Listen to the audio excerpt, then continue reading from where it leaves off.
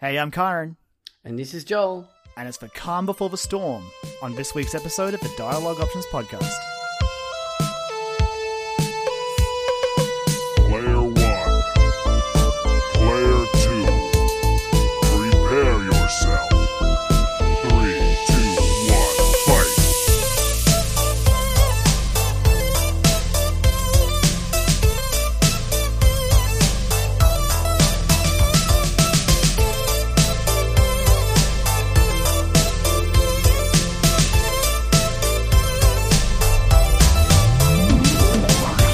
Dialogue Options Podcast. Welcome back, everyone, to another episode of the Dialogue Options Podcast with your ever faithful hosts, Joel McDonald, that is me, and as always, my very, very good friend and co-host, Mr. Kyron Morrison. How are you doing, good sir? Joel, I'm doing very well. Yeah, well, actually, we actually hung out in person today. I know we're recording this on the internet, but we hung out in person today. I saw you today, and it was obviously wonderful. It was lovely. It was lovely. We also saw the guys from, we saw Lauren and Cotter from Point and Click as well. Hung out with them, which was good. Because we went to the Go Games Market out in Abbotsford in Melbourne, which was pretty damn cool. Yeah. My second time going, in a different location this time. A much better location, if you ask me. But Kyron, what were your thoughts? First time there. Yeah, well, I missed the first one, but I actually had a good, not to sound surprised saying I actually had a good time at this thing, but it was really fun. Obviously, it was great hanging out with Cotter and Lauren, and they were very kind to let me stow away in Lauren's car on the way down there, so gracias for that one. Very nice, very nice. But yeah, it was really good. I got to walk around, look at a bunch of retro games that I would love to buy, but PAX is like a week away. Yeah. So I had to show it a decent amount of restraint because, the looming threat of PAX is ever present, You were very good. It was hard. I was definitely trying to force you, to push you into buying I know. that orange GameCube that was sitting there as well. Yeah, I love that it was, by the time I was like, maybe I should get it, it was like, sold. Same for the Dreamcast. I was like, oh, well, this is what you get when you wait. But on the bright side, I do have that money in my pocket still, for better or worse. But, yeah, and the venue itself was pretty good. Again, I didn't check out the first one, so I'm not sure how it compares, but it was quite a nice little area. There's a good cafe nearby. Yeah, it was. It was really nice. Good sausage roll and good pies at the Abbotsford Convent. Even if I got judged for trying to, grab a really friend's did. sausage roll, I was like, I'm sorry, I was getting it for my friend, and then I was getting mine. Leave me alone. Did. Yeah.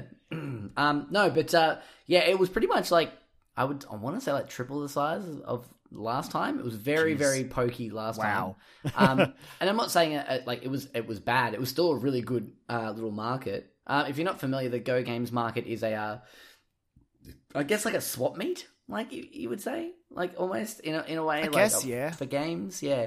This is like a Sunday market, but with games. There's people like online retailers and stuff like that can online like mum and pop shops, I guess, can go and set up stalls and sell their wares, and it was really cool. Like just wandering around. I managed to walk out with I bought a present for Ash. I bought an Eevee necklace for her, which looks really cool. I'm kind of kicking myself I didn't get her one of the Kingdom Hearts ones now, actually. The Kingdom Hearts 2 logo looked really nice. Well, for what it's worth, PAX is just a week away. True. But I also picked up Super Hot, the card game, which I thought I'd heard about before. I hadn't seen it in the wild. I saw it was on Kickstarter, and I was going to back it, and then I didn't end up doing it. But yeah, it's basically like a micro deck building game. Based around Super Hot, the time only moves when you move first person shooter, which I've spoken about on the show before, I'm pretty sure, and I absolutely love. I'm a big fan of Super Hot, so and I found out too I can play the game solo as well, so I might even take it for a test run and see how it goes, and maybe while you're down for PAX, I'll twist your arm into having a round. Good luck if there's time. Yeah, I know. But yeah, no, it was really good. We had a little guest appearance on the Click Cars from the Point and Click guys. It was a lot of fun. We sat down and had a good old chat with the man himself, Mr. Cotter, and I really enjoyed that. He got to sort of like unleash his like Smash Brothers excitement and talk Dragon Quest with you, and Yeah, it was really, really cool.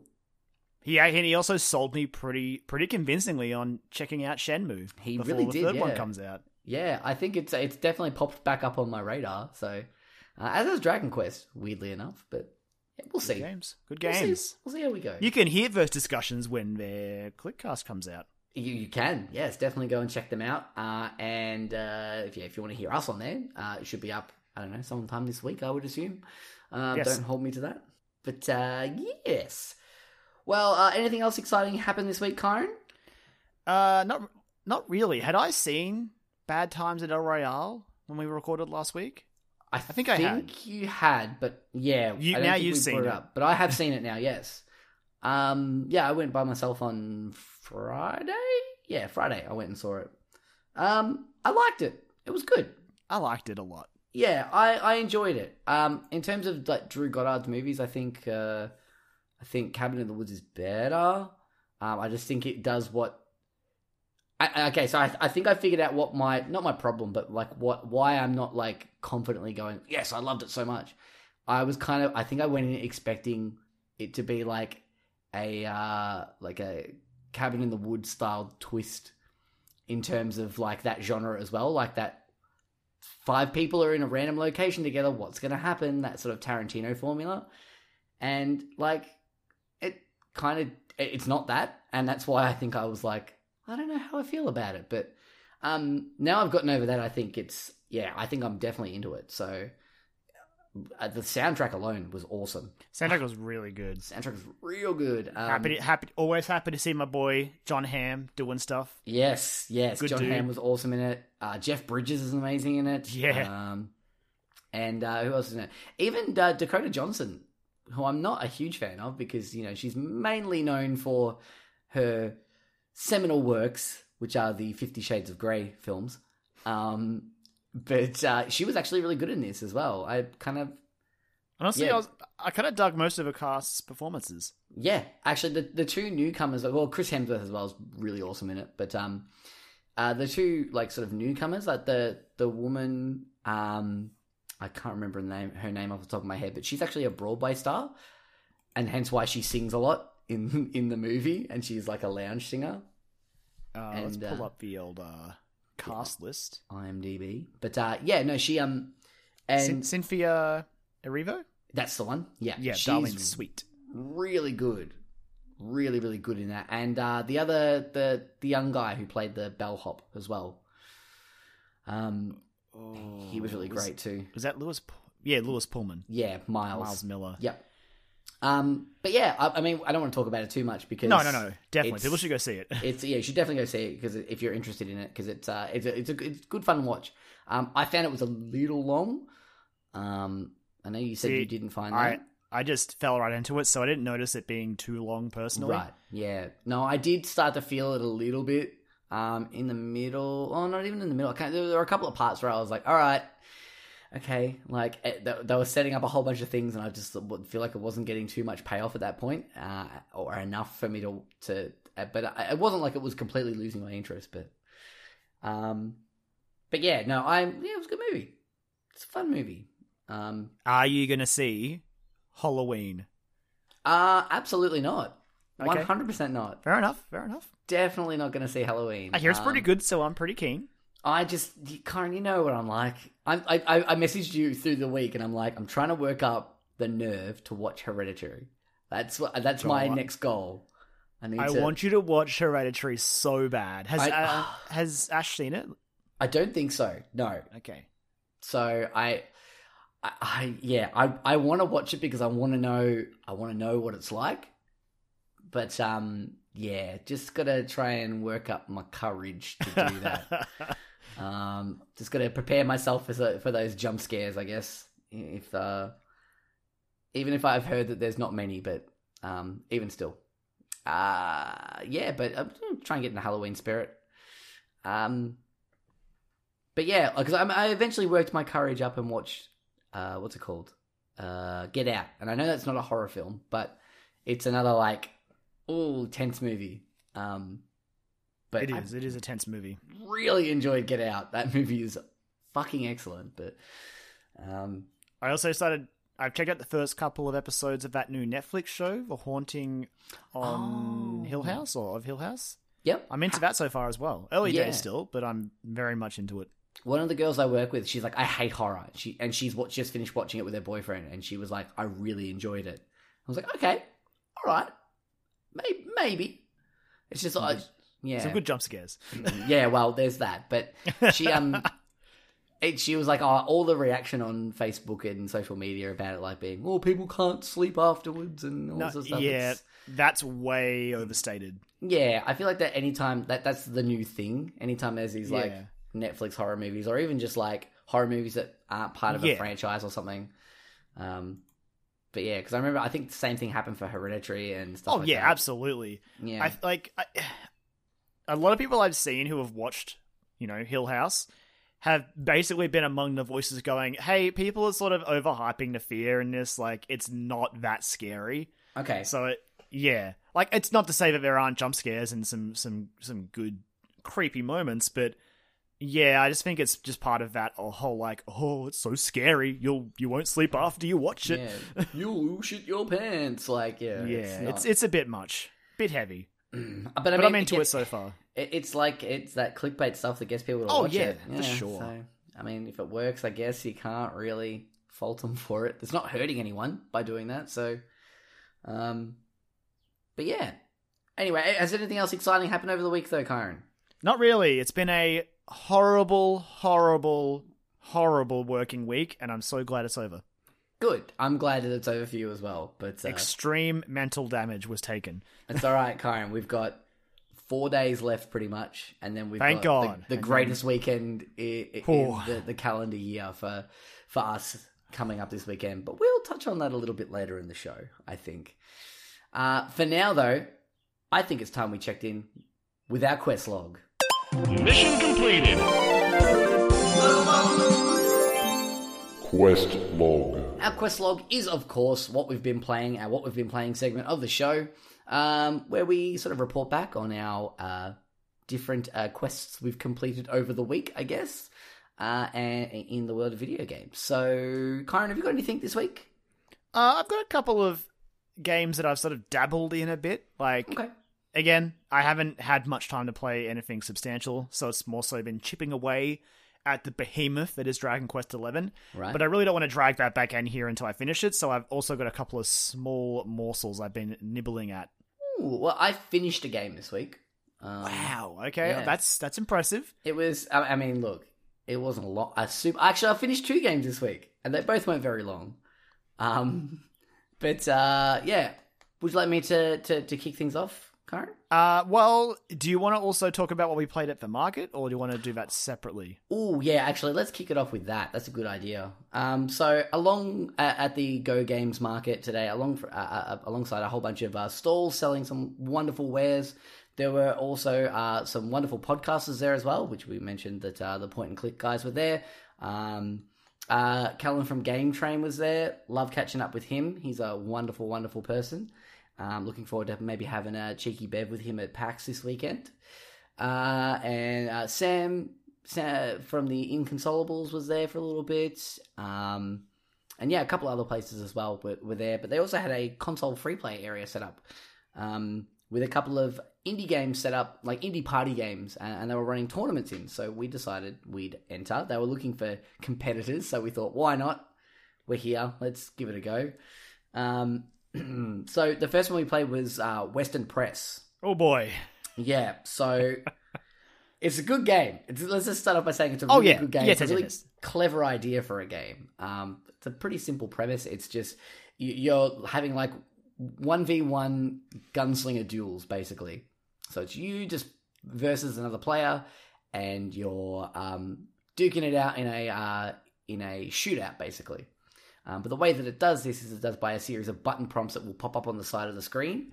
It'll like count down from 3, and then all the button prompts will appear. And it's like the first person really to get to the bottom and get it the fastest will sort of be the victor when it comes to who wins. Best 2 of 3, isn't it? I think so. Yeah. I mean, you might be able to change that in the settings. We didn't really check, but no. And there's different characters you can play as well. So it's really cool, like 8-bit kind of pixel art style to it as well. It's been doing the rounds for ages. I remember seeing it the second PAX or something, I think was the first time I saw it pop up. And it's been there every year. This isn't a new game, but this was my first time playing it. Yeah, I think I dabbled in it once or twice at a PAX long ago. But I had the same problems that we both had today when we played it. So the controllers that they normally use to demo this game are Xbox 360 controllers. And if you've listened to this show before, you know that we're both not really familiar with the Xbox controller setup. And that was definitely ultimately our downfall. Luckily that we were teamed up against each other. Well, not teamed up, but we were facing off against each other in our round. But Kyron, I am proud to say that you beat me. I was able to defeat you and then get swiftly knocked out next round. Yep, no, that was good. Hey, at least you got a win under your belt. That's fine. That's true. I'll take it. Fine. I'll take the win. But yeah, it's kind of neat. It's just like a simple premise. It'd be a great game just to have and like chuck on in the background at a party or something like that. If you're all sitting around, just have like a little tournament running. It's like not low stakes. There's pretty high stakes when it comes to playing the game, but like there's low a skill barrier to it, I guess. If you want to say it like that, you know, you don't really need to know much to play the game. Yeah, I would say it benefits a lot from just basically being pretty easy to pick up and play, and like the explanation is pretty simple as well. It's just sort of input the buttons as required, do it the fastest, and win. Yeah, I don't know if there's other like different modes or anything like that are involved in the game, but like we just played the straight up like 1v1. It comes down to a best 2 or 3. But yeah, that was a lot of fun. The next game we played though, we entered another tournament shortly after it. And it was for another game that I've heard around the traps, especially at PAX. A lot of people like singing some high praise for another party game. And it's called Goat Punks. I really like this game. Yeah, I'm into it. It's got a really cool art style. It's got a really cool gameplay hook. It's got a lot of strategy, like lying under the surface involved. But again, like a very simple premise. Absolutely, yeah. It's just like you just using the face buttons and the thumbstick to control. And you're playing as mountain goats trying to climb to the top of a mountain. And it's basically a King of the Hill style game. So once you get to the top, you have to try and hold your spot for 30 seconds.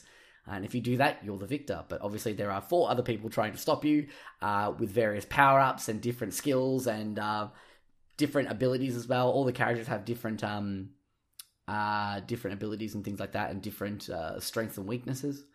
And yeah, so once you get knocked off, you can have to climb your way up again, but your timer will start to tick back down as well. So that's how it keeps the game sort of like balanced, and it's not over in like 30 seconds basically, which I really liked. It's just such a fun, simple game.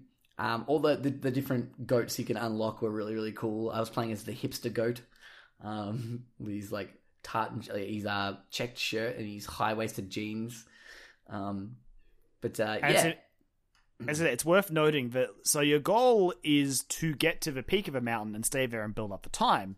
But obviously, once another goat gets close to you, like to the tier just beneath you, they can basically just knock you straight off and take your spot. Exactly. So as you quickly discovered, Joel, the best solution was to utilize the dismount, where basically you would hop back down a level, they would allowing them to sort of just jump up for free, and then you would just jump up and knock them down. Absolutely, yeah. No, and it worked out pretty well for me. It proved pretty effective. Yeah, until I got to the second round, and then everyone sort of figured that out, and they were much better than me at the game. Hey, much like you said to me, at least you got a win. Exactly, yeah. Got a win under my belt. I was very proud of myself for that. But yeah, it's really, really neat. And when you're on top as well, you're not completely defenseless. So you can fire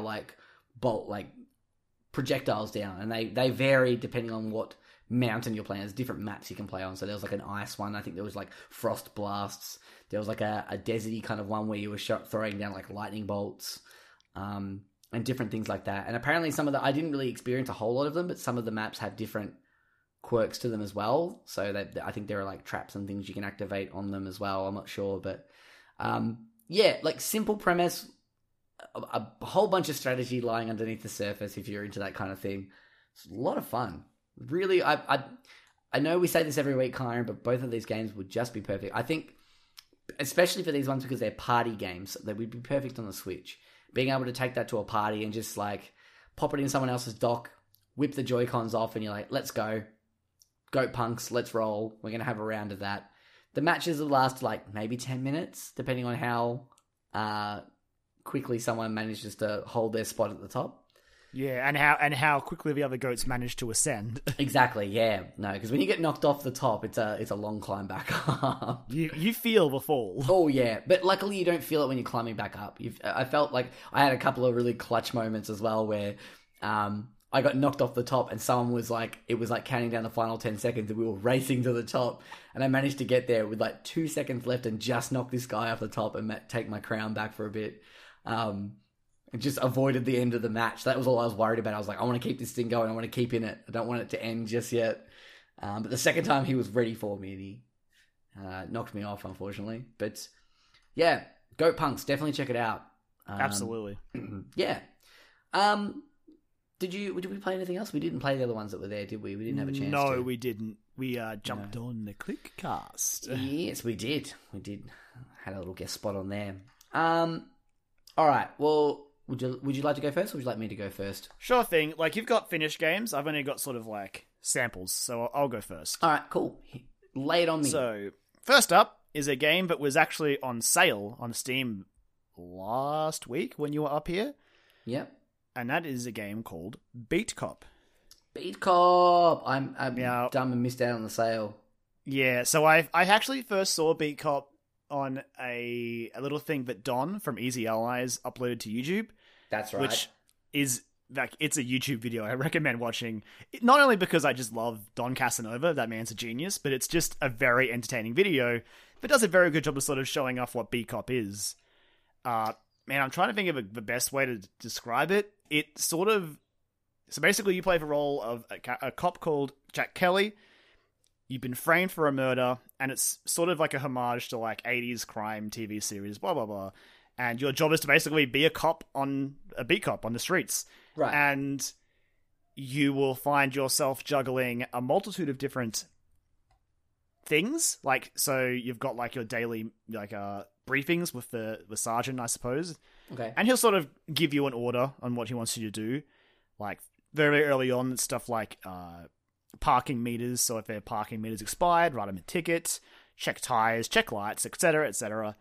And these are done very simply by just sort of going up to cars and clicking, and you'll have a bunch of different options you can pick from. Okay. And in your notebook, it'll basically tell you, like, if you check the meter, you can obviously see if it's expired. And as you're doing stuff, time is passing, so if you see a meter that's close to expiration, you can sort of hang around if you wanted to sort of get them.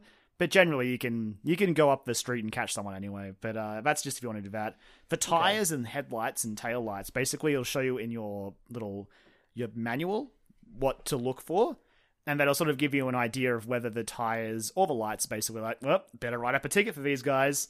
And you get to like click 2 boxes to like sign your name and your badge number and stuff, which is kind of neat. Okay. And you'll sometimes get the people come out to you and be like, please don't give me this fine. And the interesting thing there is the other mechanic. Basically, you are balancing a lot of people's, I don't want to say affections, but like meters. Right. There are the people, so the people you obviously are writing up tickets for and stuff. There's the police. There is, I think it's an Italian mafia, essentially. Okay. And then there are some criminals, like, I think there's like a street gang. Okay. And you're sort of juggling a lot of things here, like sometimes you'll have the Italians going, hey, here these street gangs that are going to do some crimes along here, and you can go and bust them and sort of drop the meter for those guys, but it will boost the Italian mafia, that they'll sort of like you more, while the gangs will not. Okay. And it sort of adds an interesting dynamic of like, well, what sort of beat cop do you want to be? I haven't played it enough to really know the full extent of it. It's a game I definitely want to get back into. Of course. But it's pretty interesting because it sounds complicated, but basically, like, you just have one street. It's probably maybe a block or 2 blocks, and getting from one side to another is very quick.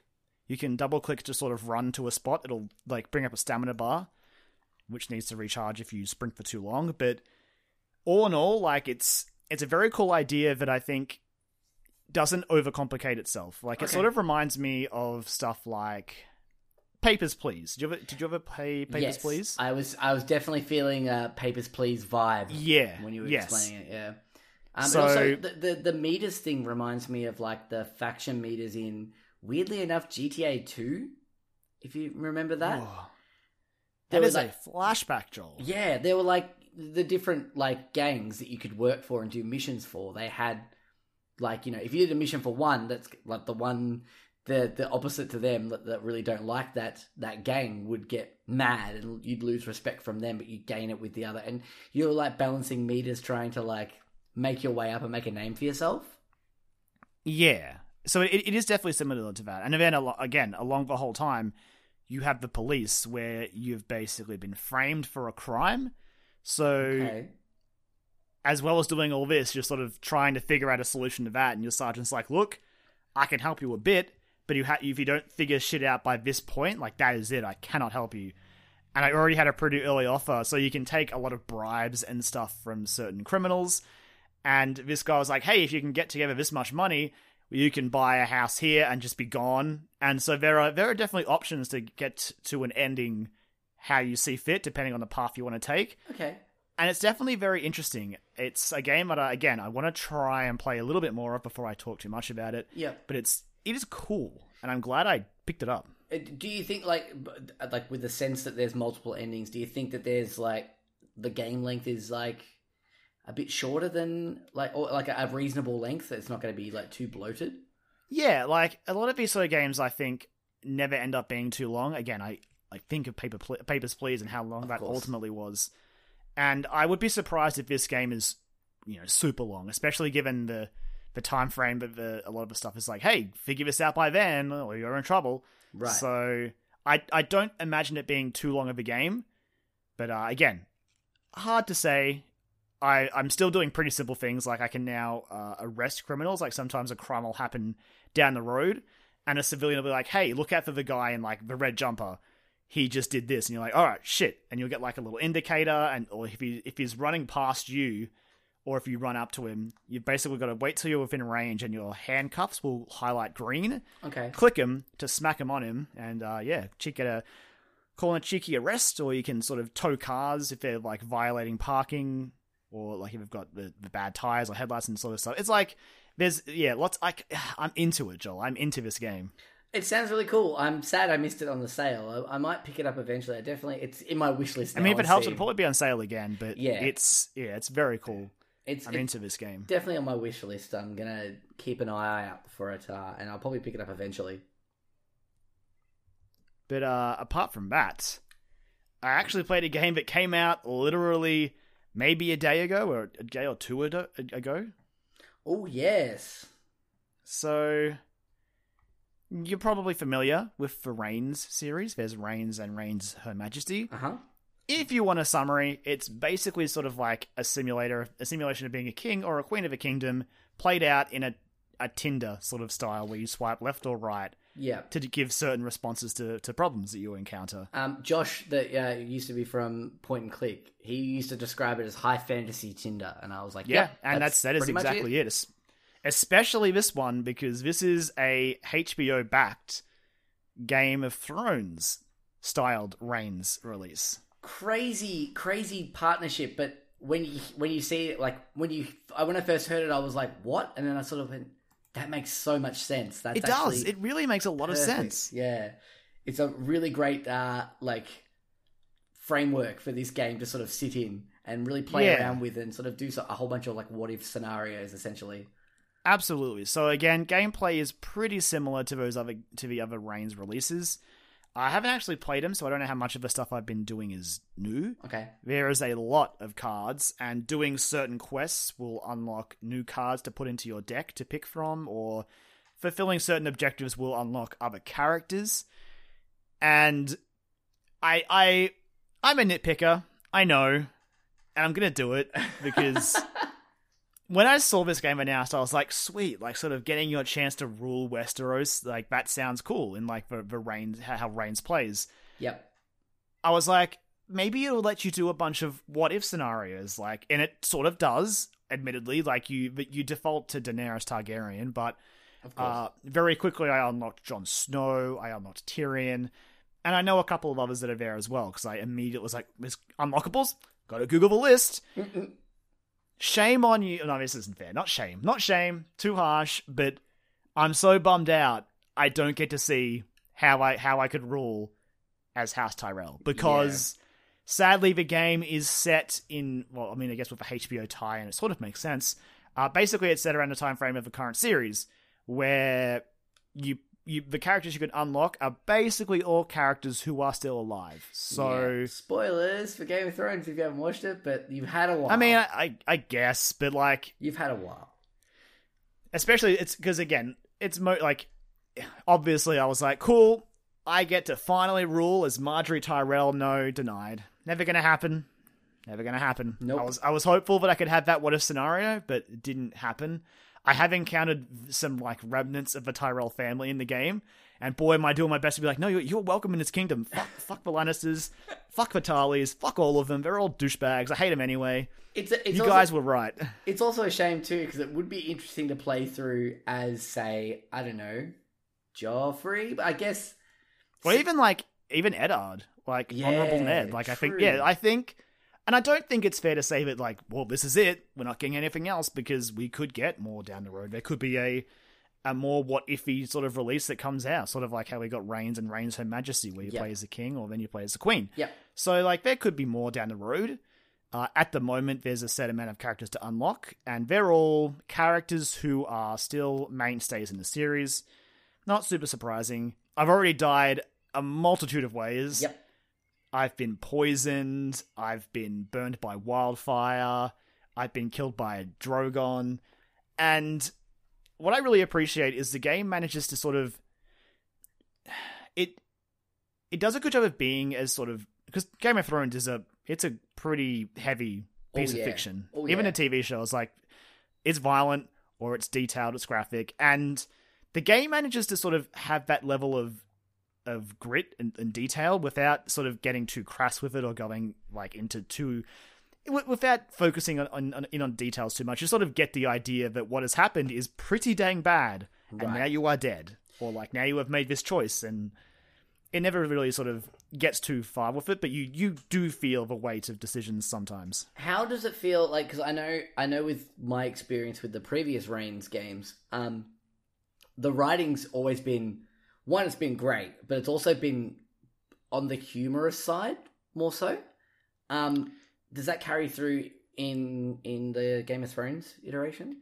So, there have been some humorous scenarios that I've encountered where the writing's been pretty funny. Right. Like for one example, I was doing a run as Jon Snow, and I went to the tavern, and there was a guy there who was just like, oh man, I'm never going to get married off to anyone. And I, like, you know, swiping left and right, you could like list off names. Okay. And every time I picked someone, Varys was like, dead. And I was like, that's kind of funny, and also probably true to the Game of Thrones world. Yeah. So yeah, like, honestly, the writing's pretty good. A lot of the characters that you sort of go through the motions with, they feel enough like their Game of Thrones counterparts without being too shackled. To basically sticking to their lines. Like, a lot of the mainstays are there. Varys, Samwell, and all that, aside from a playable cast. Tyrion, etc. Right. And they are serviceable, but you never feel like they're basically going through the exact motions of their TV shows / book counterparts. They managed to have some fun with it. Okay, that's good. That's what I was hoping for with this.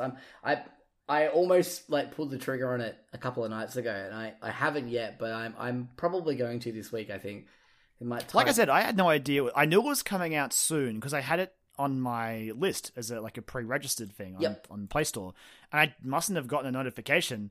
The way I found out was I saw that GameSpot's review went up, and I was like, "Wait a second, does that mean it's out?" Went to the Play Store, bam, right there, $5.99, purchased immediately, and yeah, I'm having a blast with it. It's a nice like game I can just like, again, like as a mobile game, it's just nice to sort of whip it up and do a couple of swipes and see how I go. Yeah, exactly. I think my record is like 22 moons survived so far. Okay, so cool. We'll see how I go from there. Because much like when you were talking about Beat Cop and balancing meters, that's the other primary mechanic in the Reigns games. Thank you. I completely forgot to mention that. Yeah, so you've got like it's like religion, like army, your population, like your people, and money, I think?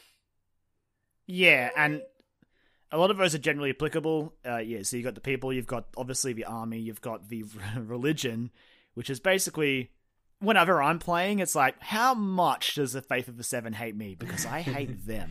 But it's interesting, though, because you've got to try and balance them. You can't just like, have one of them at 0, because as soon as one of those meters hits 0, it's Dead. Game over.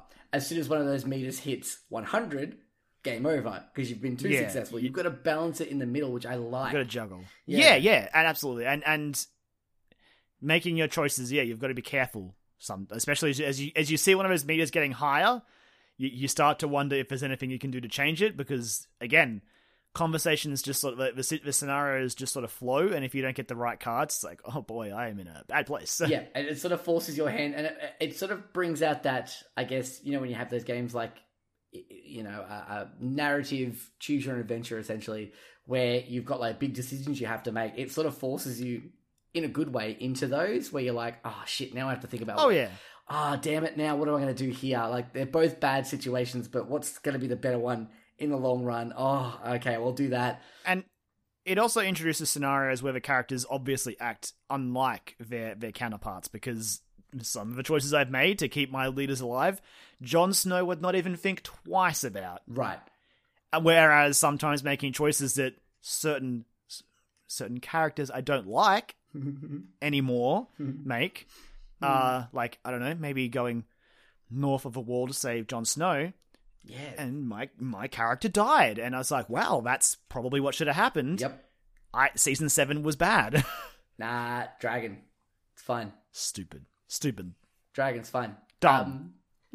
But yeah, no, the game is very fun. Would you? If you're after a fun little mobile game to sort of swipe through, I'd recommend checking it out, honestly. Would you say that it's probably the premiere of the Game of Thrones games that are out on the market?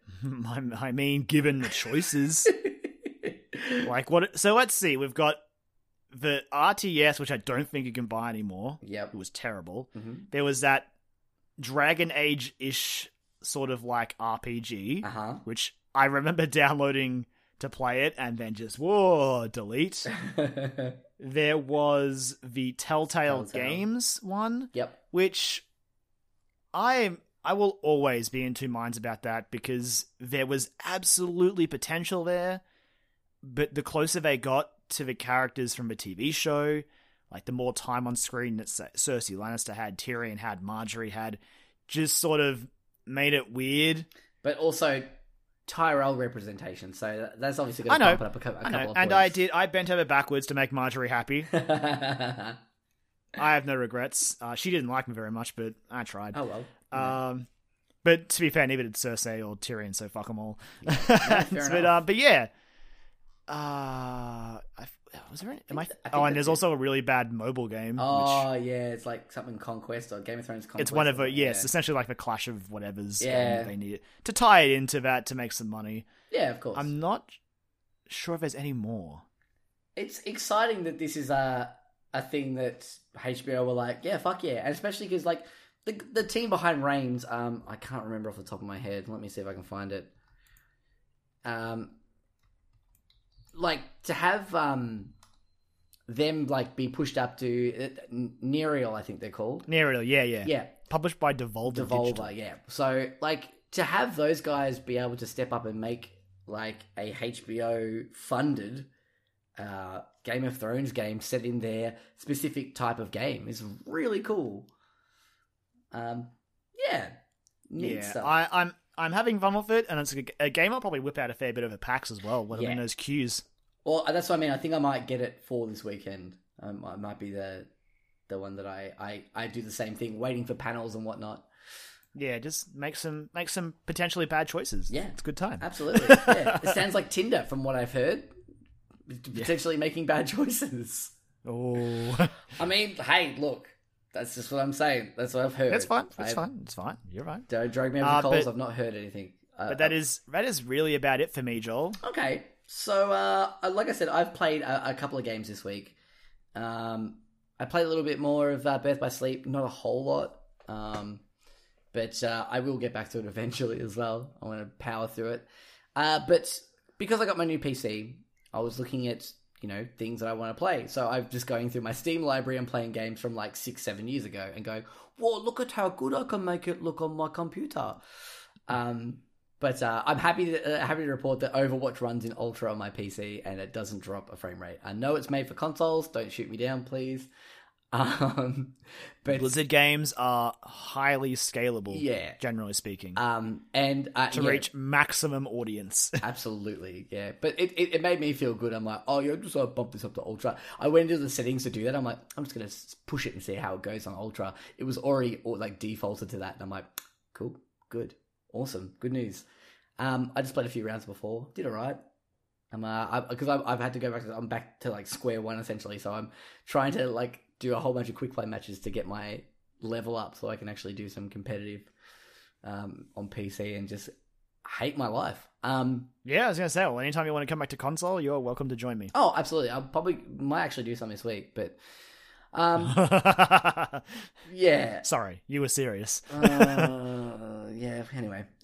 Time is finite. I know, and I mostly filled with work this week. Yeah, work, and I've still got some homework to do before next weekend. Yeah, well, I was, thumbing through the old Steam store and just seeing what was about. Actually, last weekend when you saw about Beat Cop being on sale, going through your queue, also alerted me to another game that I was like, fuck, I've been waiting to play that. I should probably play it now. Which is Rumu by Robot House Games, a Sydney-based dev studio. And this game was the game runner of this game was Ali McLean, or McLean. You might know her from her previous pseudonym, which is Eve Beauregard. She was a very prolific cosplayer. Dropped all that and decided she wanted to make games, and now has made a game called Rumu. Which is like a point-and-click adventure where you play as a sentient Roomba. I mean, your words, man. I haven't played it yet. Yeah, so you're playing as a sentient Roomba. I'm not going to go into it too much. I think I want to revisit it down the track once you've played it, because I would really like you to play it. And I definitely will. Yeah, I think you'll really enjoy it. But it's sort of, I played it in one sitting. It was like 4 hours long. I had an afternoon when I finished work. I came home, bought it, started playing it, and then 4 hours later, I'd finished it, and I was like, yeah, that was really good. I really enjoyed that.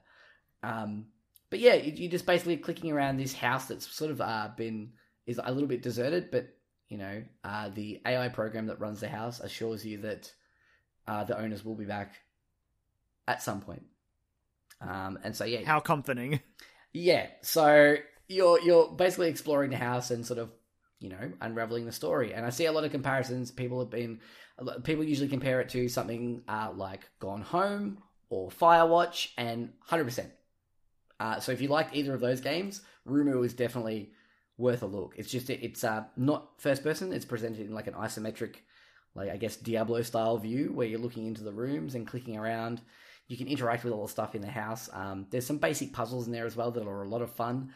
But overall, it's definitely worth a play. And again, it's an Australian game studio that have made this game, and it's fantastic. I really, really enjoyed it. Got a couple of chuckles out of me a couple of times. Made me think a little bit as well about the state of our world. And yeah, I think that's probably all I'm going to say about Rumu. But if you've heard about it and you're vaguely interested, or from what I've said, you're vaguely interested in checking it out, it's available on PC. It's highly, highly recommended.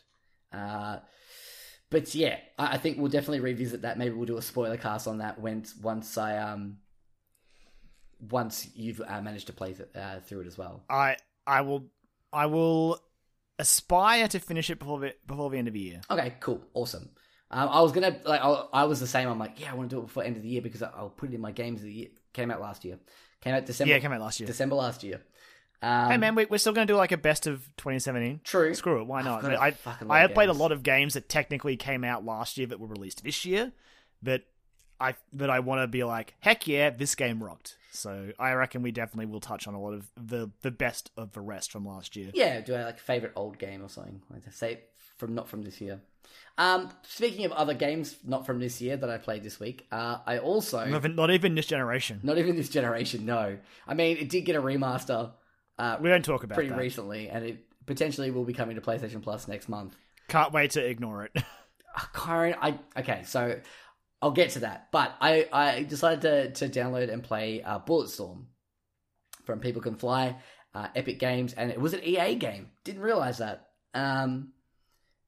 But now it all makes sense, doesn't it? It really does. But yeah, so I had to do a bit of a workaround. I had to download like a Games for Windows Live, like not installer, but like a patch to say, yeah, it's installed, and I could only play single player. I couldn't play in the multiplayer, which was fine. That's all I wanted to do. Because I had fond memories of playing this game on PlayStation 3. And those memories still hold up, I'm happy to say. Basically, Bulletstorm is a very crass, very lowest common denominator when it comes to writing and story.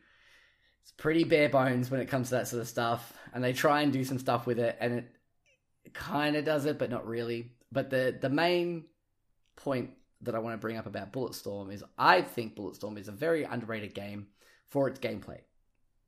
I think at the time there was no other games that were really doing this kind of thing that I'd seen, because the whole, I guess the whole thing about the game that its gimmick, so to speak, that was the word I was looking for. I couldn't find it. My brain just dropped out for a second. Just shut down. It's fine. It happens. The whole gimmick of the game is the fact that I remember one of the taglines was "kill with skill," and the whole idea is that you can. The more creative you are with your skills, the more points you get. The more skill points you get, which you can use to buy upgrades for the weapons and also ammunition. So it's kind of like your XP in a way. You're like using it to, or your currency, you're using it to purchase things. And yeah, so you can just go through the game. You can run and gun through that game, and I guess have a good time. But it really it'll elude you and force you a little bit into doing something you might not have normally done with a certain weapon. And you'll go, oh, that was really cool. I want to try that again. So you'll try it again to try and get the different types of kills, basically, that you can get. So, for instance, there's a weapon in the game that's called the flail gun. And basically what it is, it's like a big chain with two bombs on the end of it when you fire it. And if you fire it, it'll wrap around an enemy or it'll wrap around terrain as well. And then you press you press left mouse button to fire it. You press left mouse button again to detonate it. So what you can do is you can wrap it around an enemy that's rushing you. There's also a kick button as well. And then you can kick them into another group of enemies and detonate it in there, and then get a chain reaction explosion, which I think was called gangbang. Again, look, of course, yeah. You get what you pay for when it comes to the writing in this game, and it knows what it is, and that's why I'm not too all about it. It's pretty, it is a product of its time, but yeah, I think this whole gameplay element of making it this arcade shooter in a way where I remember there were leaderboards as well where you could see how well people were doing and what type of skill chains that they were racking up and all that kind of thing. And I think it's such a cool concept that I don't see many people doing that much anymore. I know Desync, when I first got my PC, I re-downloaded that and played it. Desync is a very similar setup, where you get different signature kills essentially for doing certain things with certain weapons or certain environmental things. And yeah, look, I won't go on too much about it just because It's just a fun game. If you just want a game where you can just turn it on, mindlessly blast through it. It literally took me about 8 hours to finish the story and the campaign. And it's so sad at the end that there's after credits tease and stuff, and I'm like, oh honey, that's not happening. I mean, it's not off the table. It isn't, and I'd love to see a sequel to it. I don't know. I think the only thing on People Can Fly's slate at the moment is a AAA shooter that's coming from them and Square Enix. Yes. I mean, hey, look, if they were going to do... If Square were just yeah, fuck it, why not? They did it with Just Cause. They're fuck it. It's a crazy game. You don't really care about the story. It's about the mechanics of the game. So, Except Bulletstorm was remastered by Gearbox. of course, yeah. So I'm not sure what the go there is. Like, maybe Gearbox doesn't have any stake in the IP and, like, Square could do it with them, but it would feel weird if Gearbox did a remaster and Square was like, heck yeah, let's do another one. Yeah, like, true. I don't know. I mean, hey, look, even if, like, Borderlands was to incorporate a, like, kill skill system in it as well, I'd be like, all right, I can get behind that. But it's sort of hard, I guess, because you there's only, like, 8 weapons in the game, and they're all, like, all the different types of signature kills you can do are like tied to those weapons or certain things in the environment as well. So there's like explosive barrels you can kick into like groups of enemies, and there's you've also got like a leash as well. So it's like a whip. You can basically like leash people towards you and then kick them away and then shotgun them while they're in the air. And I think you get one called Gotcha for that, where you like leash them towards you and kick them, which is kind of fun. And then if you use the shotgun on them, I think it's called Pump Action. Some of the names are pretty funny as well, but there's also a thing that the leash has is called a thumper. You can hold down the leash button, and basically what that does is it'll flick up into the air and slam the ground, and in a radius where it slams, it'll launch all the enemies up into the air. And if you're using a shotgun there as well, I think any weapon, but like a shotgun in particular is pretty effective if you're close. If you shoot them out of the air, it's called clay targets or like clay pigeons. Because it's, you flick them up in the air and you like pull and shoot them. Just before we move on, I do want to say that I don't begrudge this game for its gameplay in particular. I do think it was doing a very interesting thing, but it's that part of the game where its humor just wasn't what I was after. For sure. Whereas though Desync sounds way more up my alley for a game that does the same sort of stuff. Yeah, there's no real story in Desync. It's just like that's fine, honestly.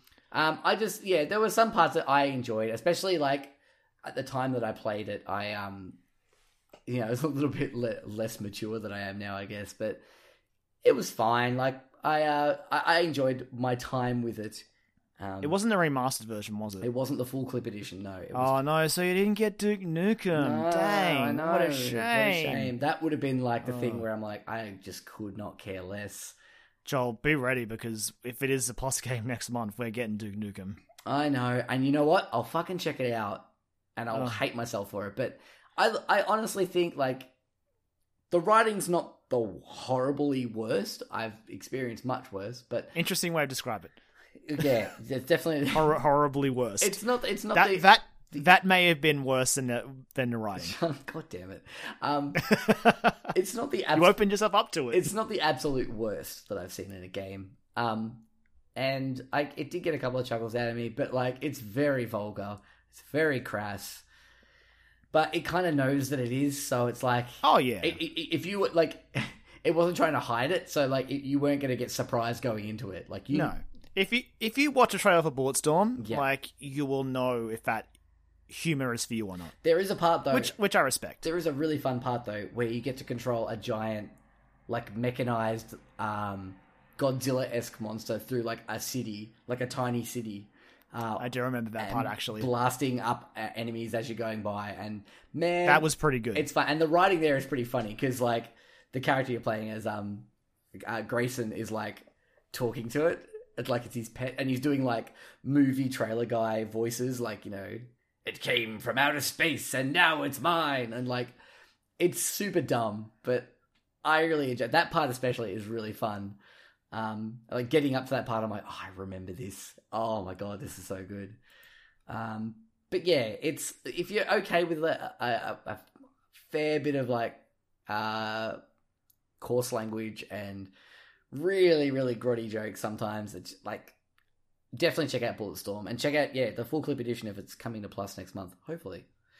Maybe if that leak is to be believed, but I honestly believe it. Yeah, which means before you play that game, play Yakuza Kiwami. Yeah, all right, fair enough. But like if you're looking for just like a fun play over a weekend and knock it out, I remember it had like co-op missions as well, where you could do like there were like specific like signature kills you could do only in that mode with like a co-op friend. It wasn't the story, but like there were like missions you could do with a friend.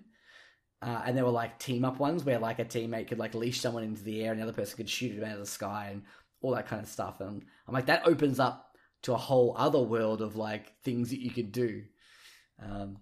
But yeah, I took a little trip down memory lane with Bulletstorm this week, and I do not regret it. I had a good time. I mean, why not? Like, you've got the PC for it now, and that's the fun of it. Exactly. Bought a brand new PC to play games from 7 years ago. So you get to, well, no, you know what I mean. Like, Yeah. when I got this laptop like last year, the first thing I did was like, well, I own like 400 games on Steam. Yep. Let's go. Yep. No, and that was it. Like, I just had this hankering. I'm like, fuck it, I'm gonna give it a go.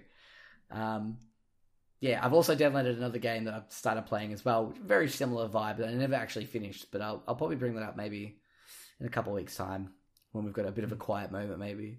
Well, it might tie into the game we're talking about a lot in the next few weeks. So, Oh, okay, interesting. well, not Oh, okay, you I know what what you mean now. Yeah. Yeah. But yeah, Like a vastly inferior version. absolutely, 100%. I'm not going to try and defend that.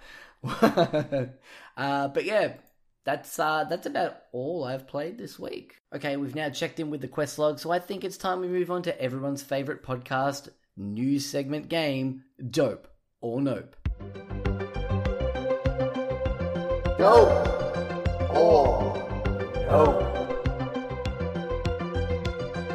Dope of Nope is, of course, our news segment of the show, where we each bring some news stories to the table. And the person who brings the story brings up a headline, basically, and the other person decides whether it's dope or nope. If we both dope the story, then we decide to keep talking about it in great detail and sort of explore all the story has to offer. If we both nope the story, we forget all about the story and move on like it never ever happened. If one of us dopes or nopes, if one of us nopes the story and one of us dopes the story, the person who doped the story gets about a very small amount of time to state their case and bring up their ideas and their thoughts about the story in a very short amount of time. So, I got a few stories this week, Kyron. It's been a bit of a slow news week, but I've got a few little tidbits. There's one particularly big one, but we'll get to that. What about you? What do you got this week? I got some small ones, but yeah, like you said, it hasn't exactly been a super active week for news. Okay, well, how about we start off with something a bit funny? Would you like me to start off? All right. A little bit of a lull, bit of a cheeky good time for this one. So the headline that I've got for you is Insomniac has the last laugh on Spider-Man PS4 Puddlegate. I mean, I'll dope it, but I know what this is. Yeah, it's not much to the story, but so it'll be a nice quick one, and it's pretty funny, I think. So, if you were familiar earlier on, this is from Eurogamer. Earlier on the year before, just before Spider-Man came out, very vocal minority were a little bit upset by the proposed visual downgrades that they thought were seen in the Spider-Man videos, from like puddles to a number of other things, but the puddles were the things that they were mainly focusing on. There was a whole thing. It was dumb. We've moved on for it. But Insomniac decided to poke a little bit of fun at this whole situation. So earlier this week, there was a new patch that got released for Spider-Man. It's got New Game Plus mode and some new items in their photo mode, like stickers and frames, and a shortcut to the photo mode on the D-pad, which is a pretty neat addition. But one of the stickers that they added was of a cartoon puddle. So it says here on Eurogamer, it means you can now return to the scene of the crime that sparked Puddlegate in the first place and pack it out with puddles of various sizes. There, Puddlegate fixed. But yeah, I just thought it was a bit funny. Getting a bit cute there, Insomniac. I know. They need to drop this and move away now and just move on and focus on the fact that they've got a very, very, very good game on their hands and they've done very well for themselves. I saw the immediate response to that post on Twitter was the comparison again. So yeah, look, those people are never going to be happy. But no, of course not. For people I thought it was. I saw that and I'm like, I got a bit of a chuckle out of it. I'm like, yeah, fine, as long as they don't go the Sony route and continue talking themselves up or anything like that. But there's I just thought it was a nice little, a cheeky little fun thing to start off with this week. Nice and simple. Kyron, what do you got for me? So, I don't know a better way to put this, but it is almost just a headline, but I also think it's pretty funny. You may have brought this. You definitely brought it to my attention. Okay. Hitman 2 has picked its first elusive target. I didn't bring this, but I'm going How to could dope you it. How could you forget it? Fucking great. I'm glad you did, because this is really great. Yeah, that's a dope from me. All right, so obviously it's a dope from me. So, I mean, the background, I guess, here is Hitman 1, the episodic one, when it came out, had it had these elusive targets, which were basically, you'd basically get one shot of these guys. It would be like an event, I guess, is the best comparison, right? Yeah, like a limited time event, and you literally have like one round at it. Like it was almost like a daily or like a weekly mission, but they were pretty sporadically all over the place. Yeah. And honestly, very cool idea. This particular choice is genius, though. So, they've actually picked, or they've got Sean Bean. Sean Bean will be the first elusive target in Hitman 2. Now, he's not... Is he playing Sean Bean? No. So he's playing a a character called the Undying, I'm pretty sure. That's right, yeah. Which, again, but it's just hilarious because it's Sean Bean. Now, here's the thing, like, he looks like... Because he keeps... Because there's a trailer out for it, and it's like a minute and a half long. It's a really cool trailer. I really like it, yeah. It's like the most menacing I've seen Sean Bean in a long time. Probably since, like, Alec Trevelyan in GoldenEye. Man, I want to watch GoldenEye again so badly. Me too. Fuck it. Best Bond, fight me. Like, PAX weekend. Like, at some point... GoldenEye. Let's try and watch GoldenEye. I'll queue it up. Let's do it. I'll hire it from YouTube. I'll rent it. I'm pretty sure I own it on Blu-ray. All right, even better. Let's do it. I'm keen for some GoldenEye. It's the best Bond movie. Fight me. yeah. No, I'm up there with you, man. I fucking love GoldenEye. It's so good. But yeah, like he mentioned something like, because he mentions at the end of it, he's like, "I'll see you in Miami," which is like one of the stages that's going to be in Hitman 2. But if he's got a character called the Undying, do you think? And the trailer's labeled Part 1, I think, as well. Well, I mean, in the trailer itself, he hints at the fact that he says stuff like, "I even managed to make them think I'd been blown up." Yep. He, even at the end of that thing, he whips out the gun and kills the person he's talking to. Yeah, the therapist, Yeah, his character seems pretty on the ball. So maybe instead of having different elusive targets, or they might have other elusive targets as well, but maybe the elusive targets have their own like quest chain almost, or like their own storyline. Maybe. I just think it's maybe even just as likely that you can think that you're going to have this guy done, but he'll sneak out. He'll slip away. Get away. Yeah. No, it's very cool. un-Sean Bean-like, but... I know.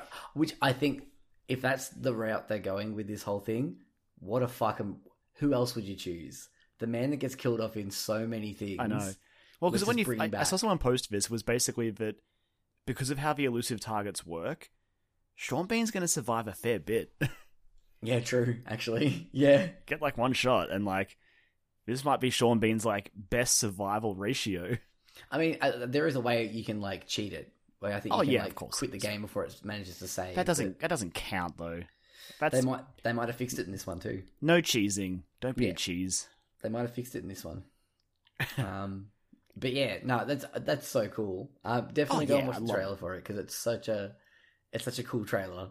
I really enjoy it. You also just get to hear Sean Bean's voice, and that in itself is a gift. Sean Bean, being and like I said, Sean Bean being menacing, like it's just this like gnarly, growly kind of voice, and he's just like watching him like mix up poisons and stuff like that, and like tightening the garrote wire, like all that kind of shit. I'm like I said, great throwback to Alec Trevelyan. Yes, GoldenEye, like definitely.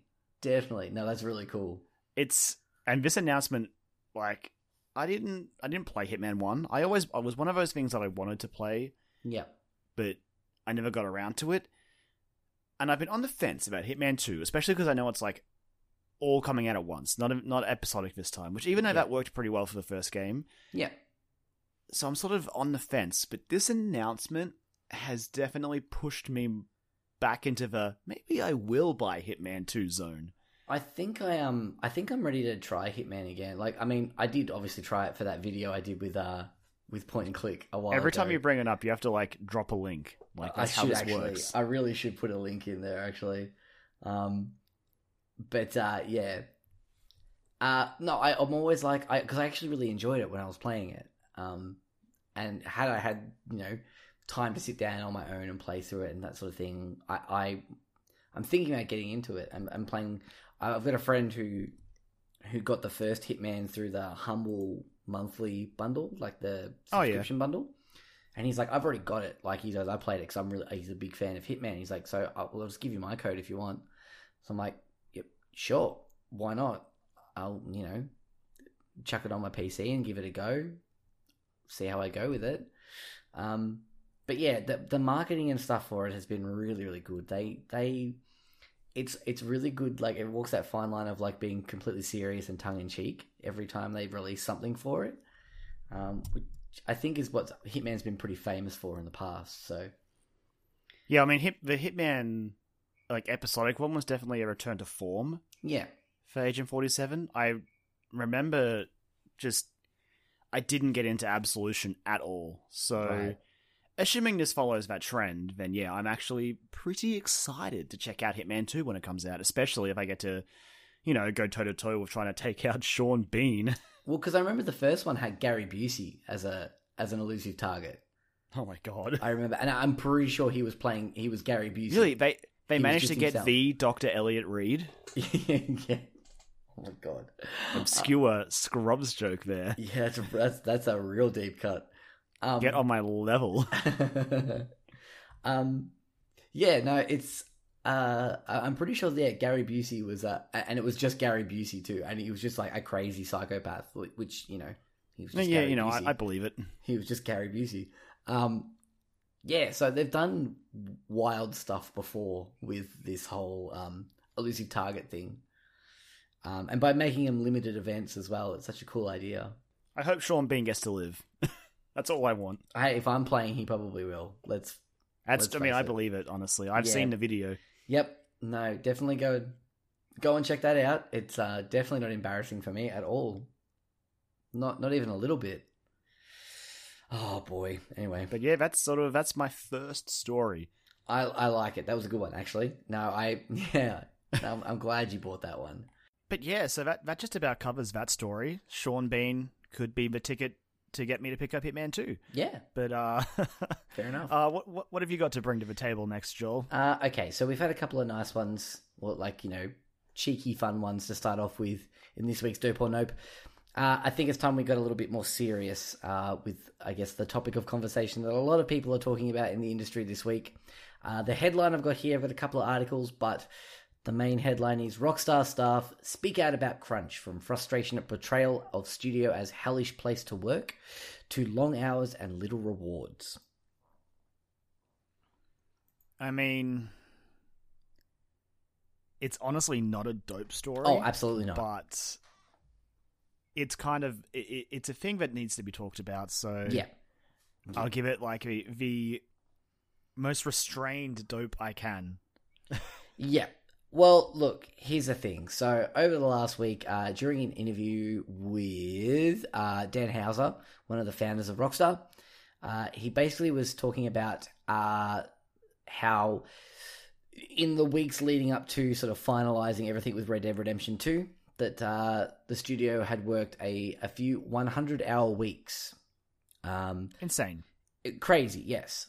He did eventually clarify what he was trying to say, which was fair enough, which was that it was he said the quote was no one senior or junior is ever forced to work hard, and he was saying he was only talking specifically about himself and a handful of writers, and he was talking about it like a lot of people sort of interpreted it as him sort of bragging in a way about them pulling these 100-hour weeks, these hellish 100-hour weeks, but I kind of see what he was trying to say.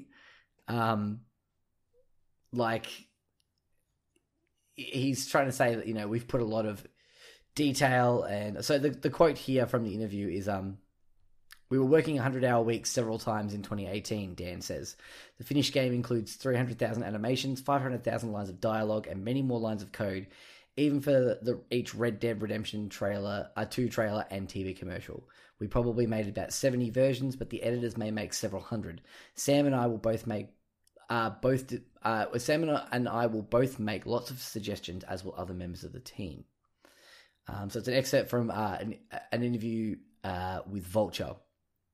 So I get that he's trying to like emphasize, like, look how expansive and how involved and detailed our game is. But I can also see how people can sort of like take that the wrong way, I guess. It is tricky as well because, like, with his clarifications, he is sort of pushing it more from like a work of passion sort of angle. Absolutely, like, yeah. These people were pulling these hours because they were passionate about this project. Yeah, for sure.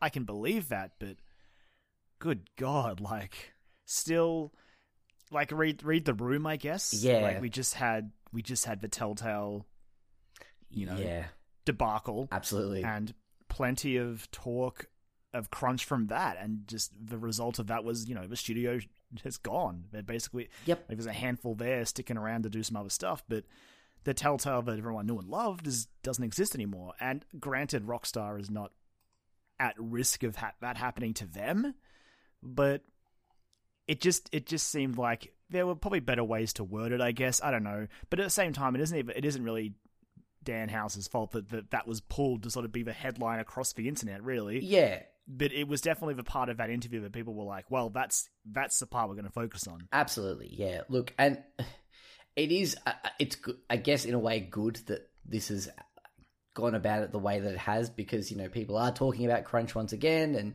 and people like who make video games pulling these horrible working conditions. But yeah, it's not. I do kind of feel for him in a little bit, a bit of a way. But yeah, I think he said that he was 4 people were the people he were talking about. It was the senior writing team, so Mike Unsworth, Rupert Humphreys, Laszlo, and himself. But yeah, basically in the wake of all this, though, I guess like Rockstar's HR department were like, "Hey, if you guys want to take to social media and talk about your experiences and what you feel about working at Rockstar is like," which is just, it's bonkers. Like, it is unheard of, like, because Rockstar, up until now, they're sort of like the enigma of video game development. Like, they pop up every like 4 or 5 years and just put out this ridiculously detailed and like meticulously crafted open world action adventure game, and it sells bonkers. Oh yeah, it prints money for a good 4 or 5 years to sustain that long development cycle. And we just never really, like, you never get to peek behind the curtain or hear about sort of what happens behind the curtain there. And it is interesting that this has sort of forced Rockstar's hand to sort of let their employees speak with more freedom, I suppose. It may have been because in response to that I think even in response to the clarification where you sort of not backtracked, but was just like, well, actually what I was getting at was like, it was this small team, it was specific people, etc., etc. I did see lots of comments from ex-Rockstar employees sort of bringing up how bad it had been there in the past, and it does sound like it's gotten better there. Yeah. Don't get me wrong. Absolutely. Like, from what I can tell, I imagine if Rockstar was seriously concerned about too much negative stuff coming out of this, they wouldn't have done it, unless it's just the old hoping to keep them scared into silence sort of thing. But it is interesting that we've never been known this much about Rockstar before. Yeah, it's really it is interesting. I mean, even just with general companies, like game companies in general, but like Rockstar, like you said, especially are this sort of enigmatic presence in the gaming industry, and they can get the internet excited just by posting a sunset. Yep. Yeah, or changing That's changing all the, it took. changing the color of their Twitter icon, like it was, to be red. Like, that's all it took. Yeah. And the internet just exploded. Yeah, absolutely. Because like people know, but they've built these franchises and these worlds that people are so fond of that that's all they have to do. Like it's, And having said that, crunch is not okay. no, absolutely not. I'm not defending that whatsoever. Neither of us are. But No. It's just, it's good that it's being talked about again. You have to think it's going to change, or it's like something will happen soon, fingers crossed, to sort of move towards getting rid of it.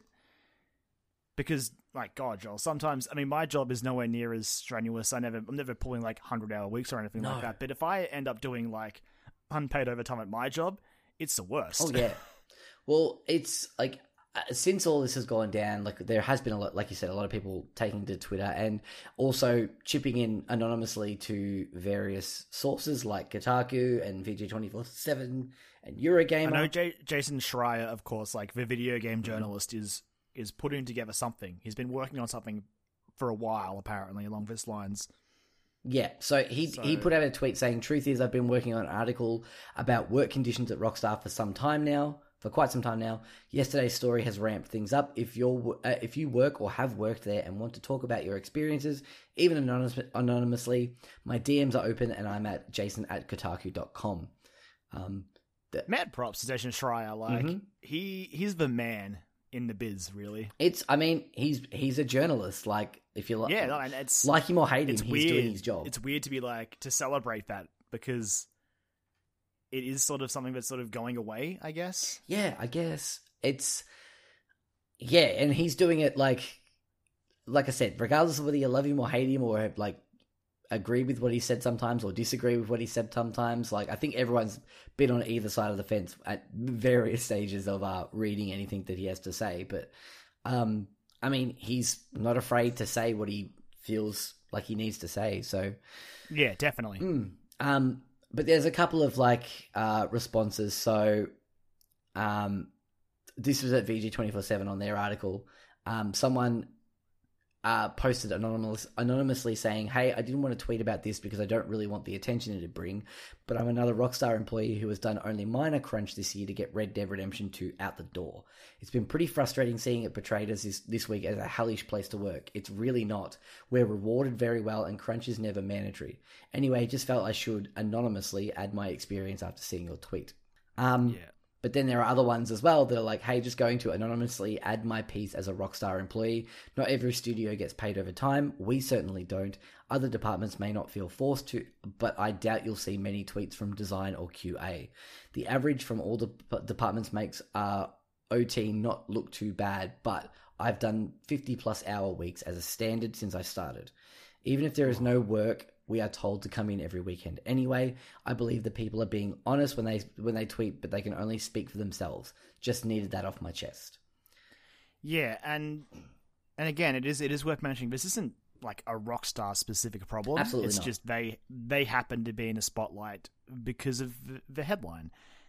It's tough because I can only imagine like just like some like getting into that industry, like, because people love video games, right? And if you're passionate about them, who doesn't want to develop them? Who doesn't want to get on a dev team, especially one like Rockstar, to make games?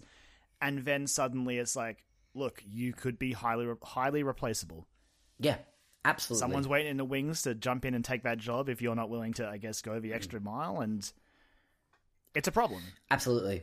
It's definitely a problem, and it's again, like, listening to the Easy Allies talk about it, I haven't finished listening to their podcast. It's quite a lot about it, but they sort of kept saying, like, how do you fix that? How do you...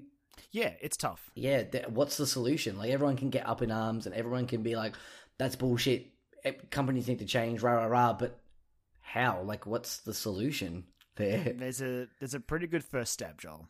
Yeah. And it's been around for a while. Like, it's been tossed around for a while. It was specifically like vocally being thrown around back when the voice actor strike was happening. Of course, it's unionizing. Like, yeah, something to sort of ensure basic rights for those employees. Like, yeah, it's still crazy to me that this industry exists and makes this much money. Mm-hmm. And it's sort of just this Wild West still in a lot of ways. Yeah, absolutely. Oh, unintended, by the way. Oh, God. But, yeah, again, on that Easy LS podcast, I was talking about how, this isn't just a problem within, crunch in video games and stuff like that. It's almost like a problem that we have with, I guess, how we're brought up about how work works. You know what I mean? Yeah. Yes, absolutely. You've got to work hard at your job. You've got to work hard. But it's like, how hard is too hard? I guess when it comes down to it. And defining those boundaries is so tough. And I know sometimes it's gotten to me. Again, nowhere near the amount of 50-hour weeks or anything like that. But no way. But you have those weeks where you bust your ass and all sort of stuff, and you're like, well, I've got to do this. It's my job. It's what I'm paid to do. And you're like, but how is that impacting on me mentally and emotionally and physically? Look, I had one of those weeks, Joel, and it destroyed me. It sucked. Yeah. And again, not to the level of 100-hour work weeks, but an hour of a time here, there, just across the span of a week was enough to just be like, this is terrible. I don't know how they do it in this industry. Yeah. And with these ridiculous crunch periods to push out this game. Yeah. And the question you got to ask is, could Rockstar have just delayed a bit more? If it's, I don't know, it's tough. I mean, they did it with GTA 5. It got delayed quite a few times. We didn't see a delay for it. We got a delay that wasn't really a delay. It was a release date announcement. So yeah, I don't know. It's hard. And there's no, again, apart from unionizing and all that sort of stuff, there's no real, I guess, that I can see personally. But I'm not, obviously, it's not my no way area of expertise to figure that out. But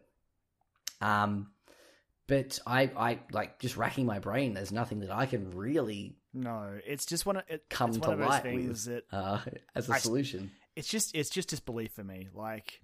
It's crazy that there's no way to sort of avoid. Maybe not. I mean, because I feel like in some way, shape, or form, there's going to be crunch. Especially leading up to a game's release. But it's got to get better than this. It just has to. Yeah, it's like when you're preparing for anything though that has a release or something like that. Take for instance, we've both worked and been involved in theatre productions. This is a point that the Easy Eyes brought up. Exactly, and when they did bring that up, I was like, "Yep, oh yeah, that's 100% right." I felt it. That last week of a show lead up is a nightmare. Production week, yeah, it's crazy. You eat unhealthily. You're at the theater every day. For us, it was only local theater, but we were there from 6 o'clock at night or 5 o'clock in the afternoon till midnight, just going straight through, running the show, and then at the end of all that, you've got to perform for people, try not to in all that process. You've got to try not to completely ruin yourself so you can perform for those people that have paid money for you. But absolutely, it's so that's probably the closest thing we've experienced. And I mean, I have fond memories of production weeks. I really enjoyed those because it was all about being excited and all that sort of stuff. But we were doing something that I'm not trying to say that these people don't enjoy what they do, but it wasn't a job. It was something we were doing as a hobby. So yeah, exactly. It was exactly that. It was socializing and all that sort of stuff as well. Hanging out, being with your friends and everyone together as a family. And I'm sure there are elements of that within the games industry, but I don't know. When you're just doing you're looking at that same tree you've been designing for 4 hours straight, and you're just what is my life? Imagine I can't being the imagine person what you're going. that edits those trailers as well. Imagine the notes you get. Yep. It's bonkers, absolutely bonkers, and something needs to change. But I really wish I knew what, because I'd probably make a lot of money off it. You know what I mean? If I want to look at it from a purely objective point, or not objective, but like base level point of view. But yeah, I mean, and the thing is, when it comes down to like the unionizing solution, there are studios who have offered sort of not opposing viewpoints, but sort of points that go against it for them, and it is like, maybe it is that thing where it's like one, it's not gonna have one solution, like no easy fix. But I think again, a lot of people that are talking about this are saying the same thing. It's just sort of that talking about it more and more is basically the best thing we can do for now, because obviously we have no real power to change it. I mean, there's always the age-old thing of like, honestly, vote with your wallets. If you know a company is, if you really don't agree with a company crunching hard on something, then just don't buy it. Like, it's that simple, really. But then it's like, it comes back on those people's jobs, and it's tough. And it also comes back to, like, again, from a purely baseline point of view as a consumer, like, it's Red Dead Redemption 2. Like, I know, and that's the thing though. You've got to draw a line with your beliefs and what you want to consume.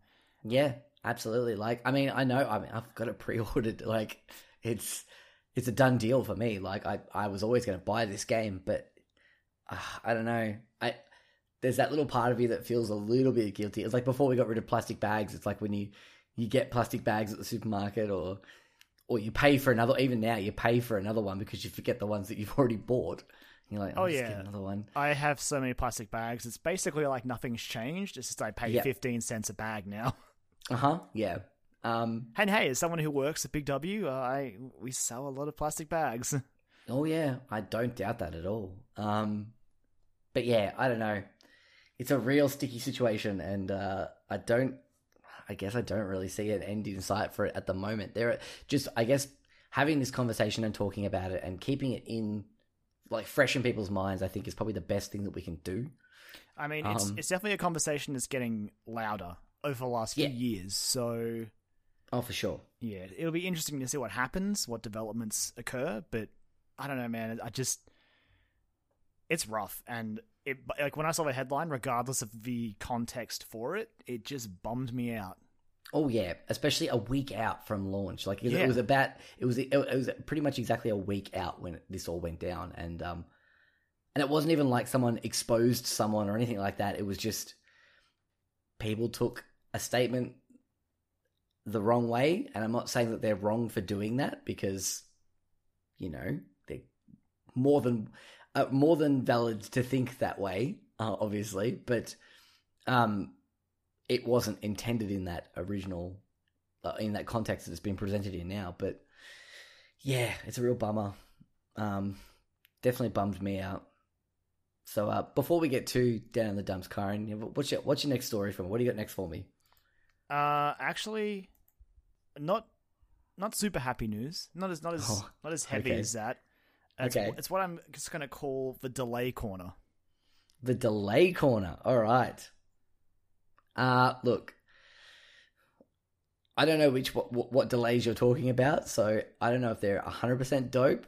I don't think they're ever really dope, because again, it's back to people, you know, having to work hard on these games and having them delayed, or people being excited for games and having them delayed.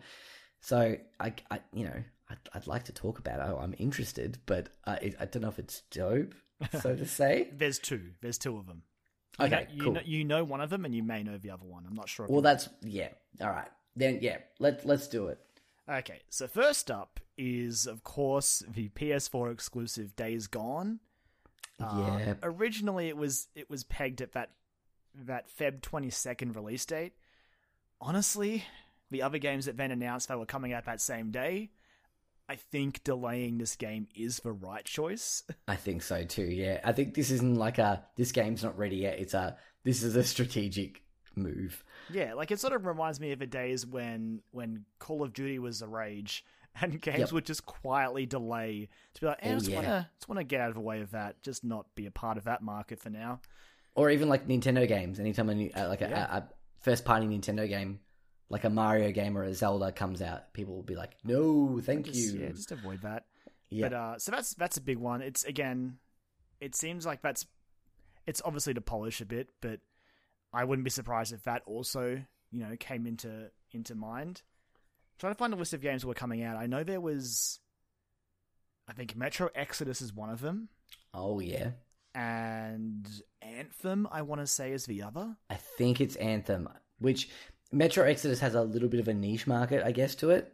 It's not like a huge market, I don't feel, but Anthem is, at the very least, people are going to be playing that when it launches. Oh, yeah.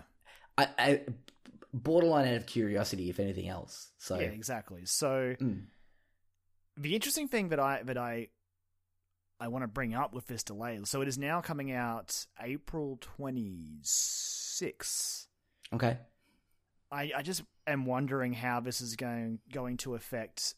I mean, Sony hasn't really announced their release schedule for their current slate of games, but I wonder if it's coming out in April means anything. Like, I think they typically have a big March release, so I don't think April would affect that too much.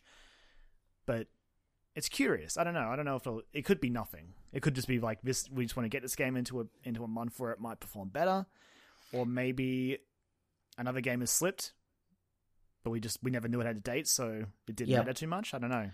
Or are you implying maybe that in that February-March timeframe we're going to get another... No.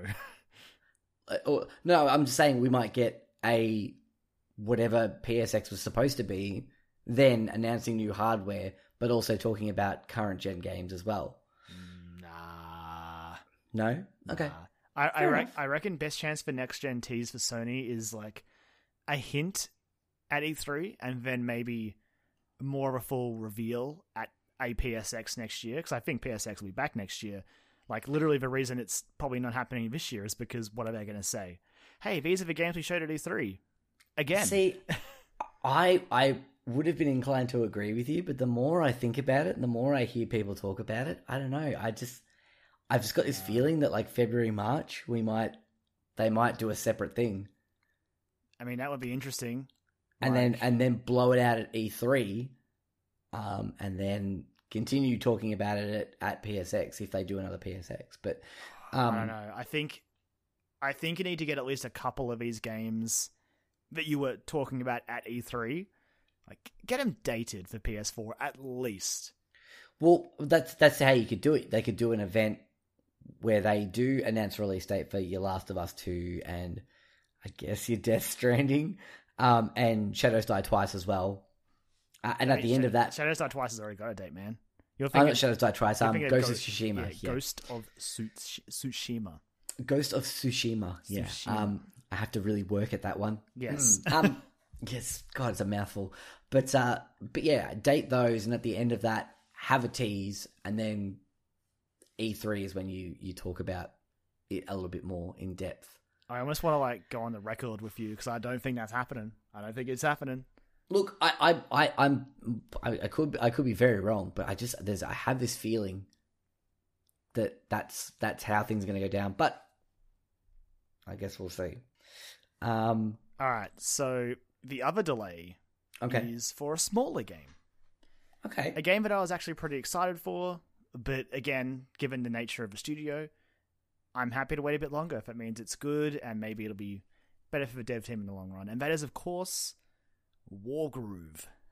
Oh, I did hear about this, yeah. Yes. So, Wargroove is, of course, the Advance Wars-styled game coming from Chucklefish. Yep. So, yeah, it's basically... It didn't really have a set release date, I don't think. It was like a rough late 2018 window. It's now been pushed back until the first quarter of 2019. Okay. So, that's probably not a bad idea. No. And again, this is a small studio, so maybe they just needed the extra time. With the delay announcement, though, boy, Joel, they posted a list of some of the features the game has so far. Right. I'm just going to run through some of them with you. Okay. Because I am very ready for this game to come out. So first of all, it comes with a skirmish mode, which is 30 2-player PvP maps, 10 plus 3-player PvP maps, and 6 plus 4-player PvP maps. Right.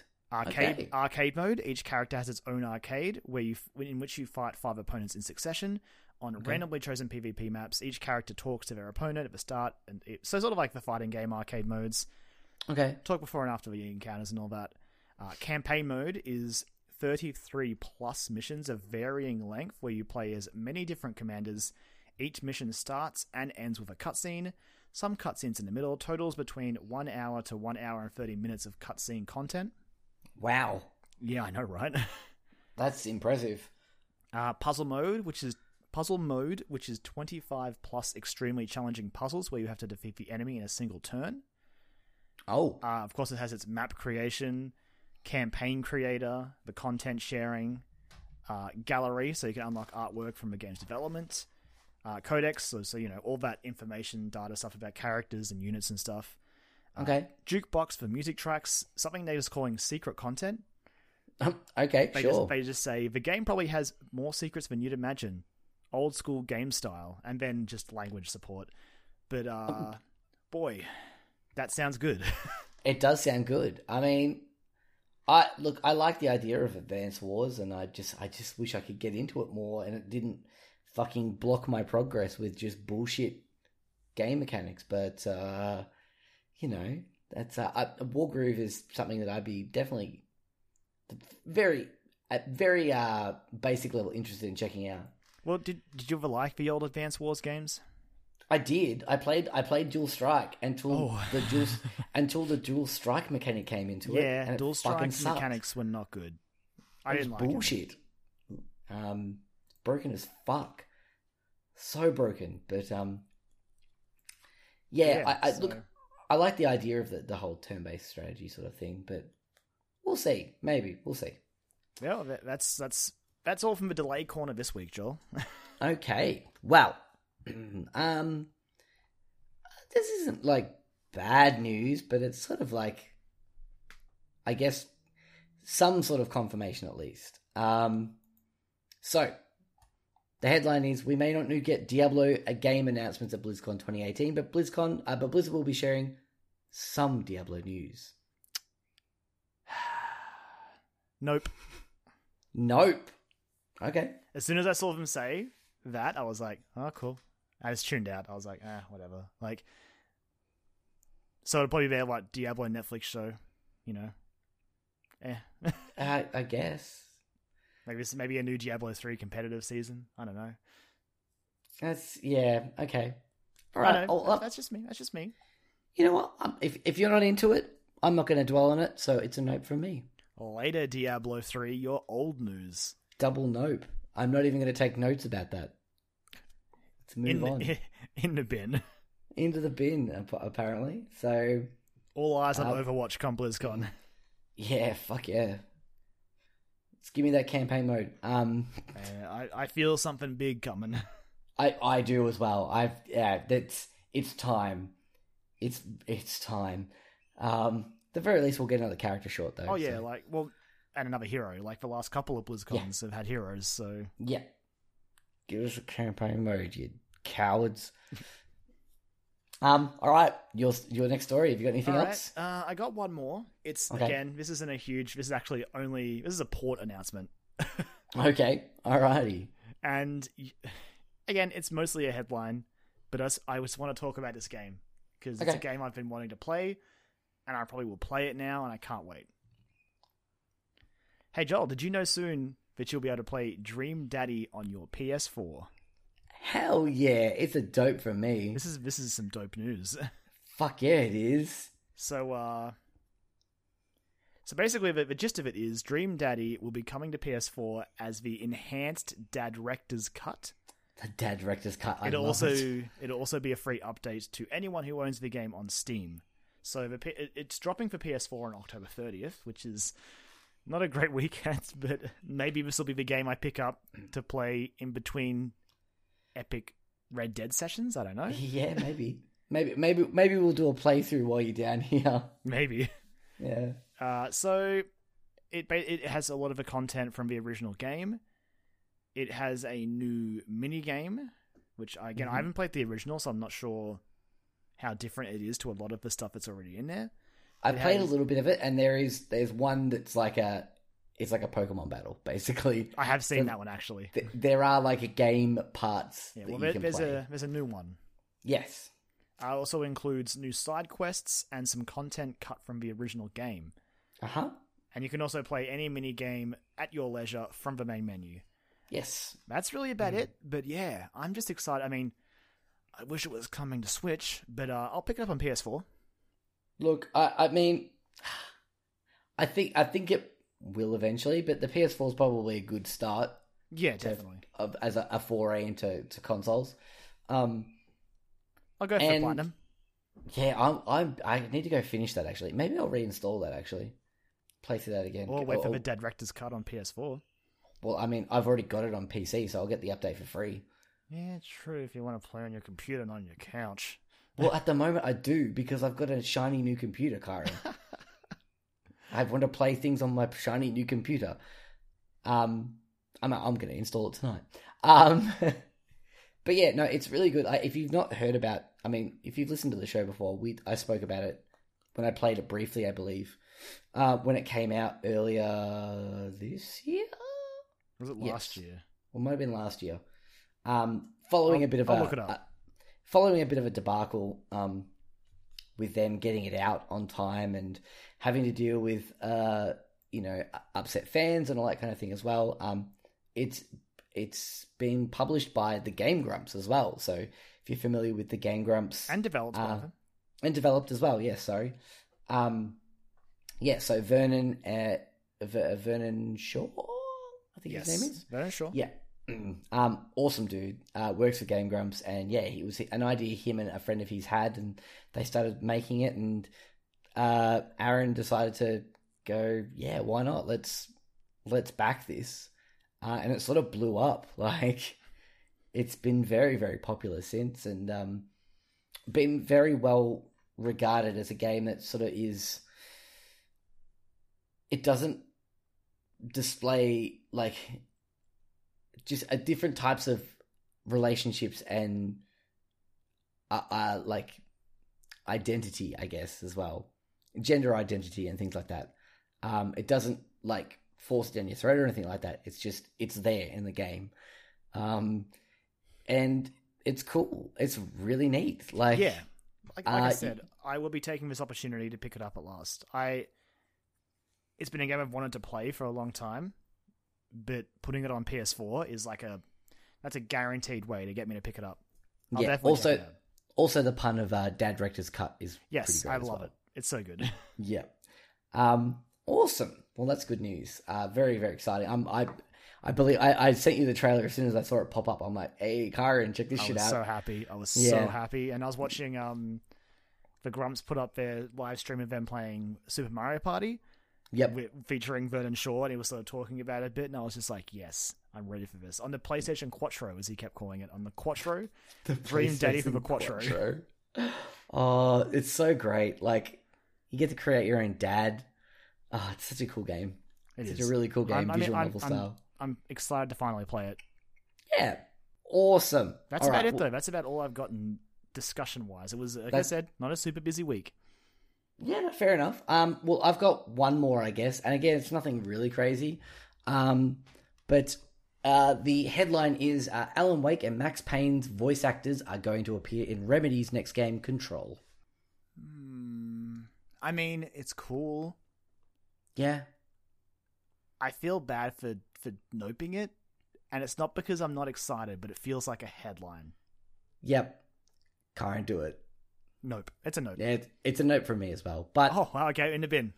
Like, it was one that I sort of like had there to pad out, and I'm like, yeah, it's neat. But then, yeah, as I was saying it, I'm like, no, I think Karen's just going to be like, whatever about it, and you quite rightly so. I mean, hey man, because I mean, I could have brought the relatively vague tweets that went back and forth between a couple of voice actors this week that Josh Cotter from Point and Click brought to my attention. Oh, which is okay. But it's so vague and it could be nothing, but it's just a message from Robert Atkin Downs, the voice of Kaz in Metal Gear, tweeting at David Hayter. again, it's one of those things where it's like, it's not. It could be nothing. They're probably just both in Death Stranding, but boy, did it get me excited. Fuck, I hope they're... Oh, man, if they're in Death Stranding, that'd be rad. How cool would that be? But yeah, like I said, cool, but not really worth talking. But silently in my head, I'm just screaming internally. I'm pretty excited for Control, though. Oh yeah, definitely Control can check it out. Is way up there on my list. I'm at the point where I'm just sort of not watching anything for that anymore. I'm like, no, I'm good. I need to go and since I've still got Xbox Game Pass, I need to go play Quantum Break actually. Oh yeah, look, enjoy downloading that. Yeah, well, that's the reason. The game and the TV show. Yeah, that's the reason why I haven't. But I'm interested to see how that plays out. I've heard a lot of people talk about it, but I'd like to experience how that works. So if I could somehow download it, but ignore the TV show part, then I'd probably check it out. But yeah, I just can't be bothered downloading it all. Or stream the TV show part. Well, yeah, that too. It's just weird, but it seems to make more sense. Bundled in the game. I'm like, no, just give me the game and I'll stream the other stuff later. Like, geez. Or even it's part of the game. So the way they wanted to present it, you present it that way, but you, instead of downloading it, you have to be online to play it. So you just stream it. Yeah. I feel like there would be better ways to do it. Yeah, well, bit of a, not really a downer, I guess, but a uneventful way to round out Dope or Nope this week. But hey, man, Control still looks cool. Nothing. It does look very cool. No beef with Control. Pretty excited to check it out. So to get back into the excitement mode, I guess, of the show after Dope or Nope, I think it's time we round out the episode by checking in with the bonus round.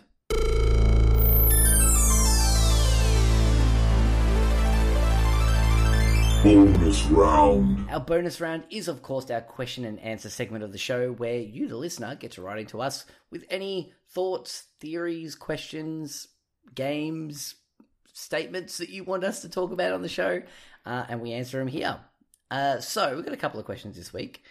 We're going to kick it off, though, with a bit of I'm going to say a jolly question. It'll make sense in a moment.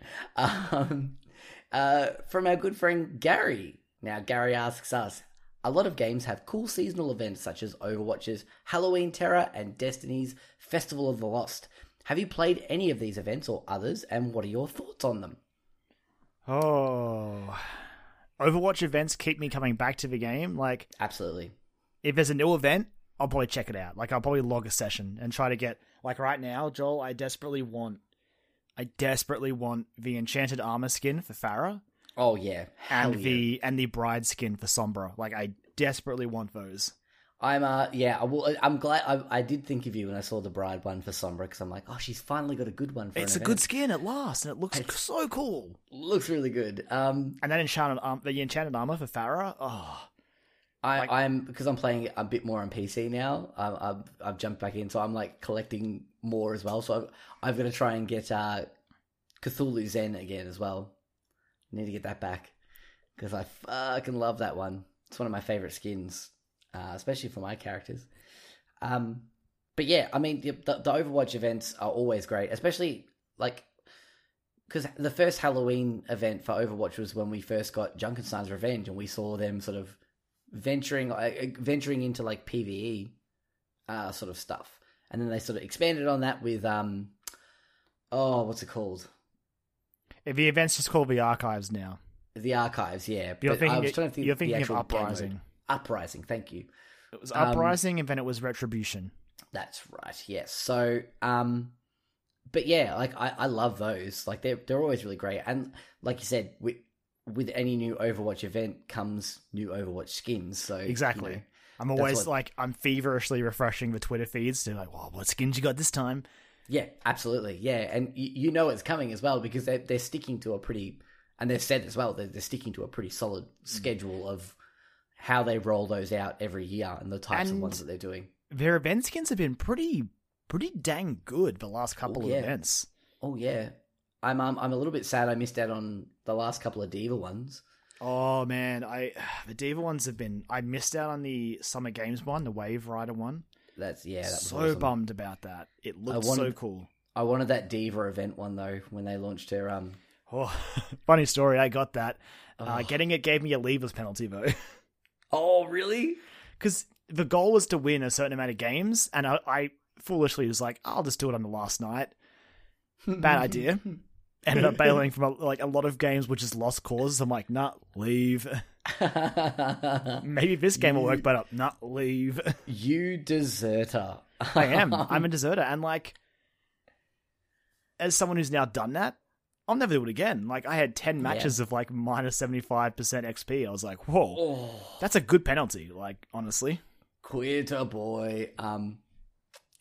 Yeah, I mean, when we were playing Destiny and Destiny 1 especially, we partook in the Festival of the Lost, and we did the trick or treat. I got my stupid bloody raisins. Yeah, exactly. Yeah. Yeah, so and they're always fun. I think it's really great. You can see them having a little bit of fun and sort of celebrating those times of the year, like especially like around Christmas time. Like, I'm not a huge fan of Christmas anymore. It's like, oh, whatever. But like, the Christmas events in Overwatch are a lot of fun. Like, it's just jolly to see like some of the maps covered in snow and all the fun little like skins, and even the sprays, like some of the cute sprays you get during those events. And like really the victory poses and the emotes and stuff. Yeah. It is also a very clever way for these companies to guarantee some extra like income. Just, you know. And it's also a way of like listening to your communities as well, especially when your like skins are involved. Like people going, you know, oh, I'd love to see a skin like this, and if there's enough attention around it, then it eventually happens. Like, you know, we're still waiting for that Junkrat Bunnings. It's never gonna happen. Skin, man, I'd love that. I would lose my fucking shit. You got a cricket skin? That's as close as you're getting. I still don't have that in either of copies of my games. Oh God, I want it. But like it's even a thing that you can see other games sort of branching out and doing. Yep. Like, for example, Splatfests sort of kept me coming back to Splatoon for a while back on the Wii U, and even in the early days of Splatoon 2, I would, you know, come in, pick my side, and fight for it for the weekend. Absolutely. And I've always done it. Like, Dragon Ball FighterZ is running a Halloween event at the moment, where basically you can get... Every character has a 13th color now, which is sort of like a variation of orange, purple, and black, etc., etc. And they added like a bunch of ridiculously cute little Halloween avatars, like a Cell wrapped in like just mummified Cell, a little a witch Majin Buu, just like cool little things like that, and new fighter titles and little like Z stamps you can use, and it's just little things to keep you coming back. Yep, and it's just nice. It's a little bit different, but I mean, it involves the word season. But I mean, Forza Horizon 4 is doing a really cool thing with literal seasons, where every week is a new season of weather, and it changes the way that the game plays and different events and all that sort of stuff as well. And I think it's a really cool idea. It is, and it again for a lot of these games that are games as service games, it's just very clever.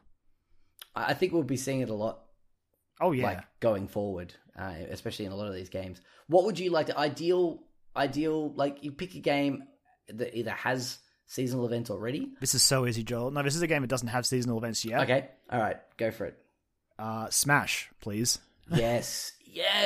Oh my god, if Smash Bros. Ultimate is going to be going the way of like the platform and not an iteration game, which it seems like it's going to be, then that's a no-brainer, isn't it? Yeah, let's get some festivities up in here. Let's get some seasons happening, like some seasonal events. And it's hard to say what I would want. Like, obviously, like, it'd be cool to have some Halloween or some whatever skins, but like when we know more about the online, we could even find even more stuff they could put in there. Well, I don't think it's out of the realm of possibility now either, because if you look at Super Mario Odyssey, just got an update with... Oh, I saw that. The Zombie Mario? Zombie Mario with an axe in his head. It looks fucking awesome. Darkest timeline. Yeah, absolutely. But I was like, that's a really cool addition. And again, there's not much... I don't want to try and downplay the work that people put into this sort of thing, but like, you know, it's a good way to get people to come back to your game, and without releasing a full expansion or anything, new game modes or anything like that. Because I mean, it is like Super Mario Odyssey has sort of been drip feeding new outfits into that game. Yeah, absolutely, and new puzzles as well. There's little clues that get you coins and stuff. Yeah, it's really neat. Yeah, it's just obviously companies are just finding ways to keep people engaging with their games and not trade them in for something else. Absolutely, and it's just it's a clever way to do it. And again, especially with Overwatch, like every time without fail, there's a new Overwatch event. I will at least check it out 1 or 2 nights during the duration that it runs. Yeah, absolutely. Yeah, I mean, like I said, I've been playing Overwatch on PC since I picked up, last week, and it's like all my loot boxes have been Halloween ones, and I'm like, cool. And I jumped in and played. Actually, I don't know if I talked about this. So I did play. I played a couple of rounds of Junkenstein's Revenge on PC. The first one I did a normal one, just it has an end point, and I did it just on normal, and then I did another one just on normal, but I did the endless Junkenstein.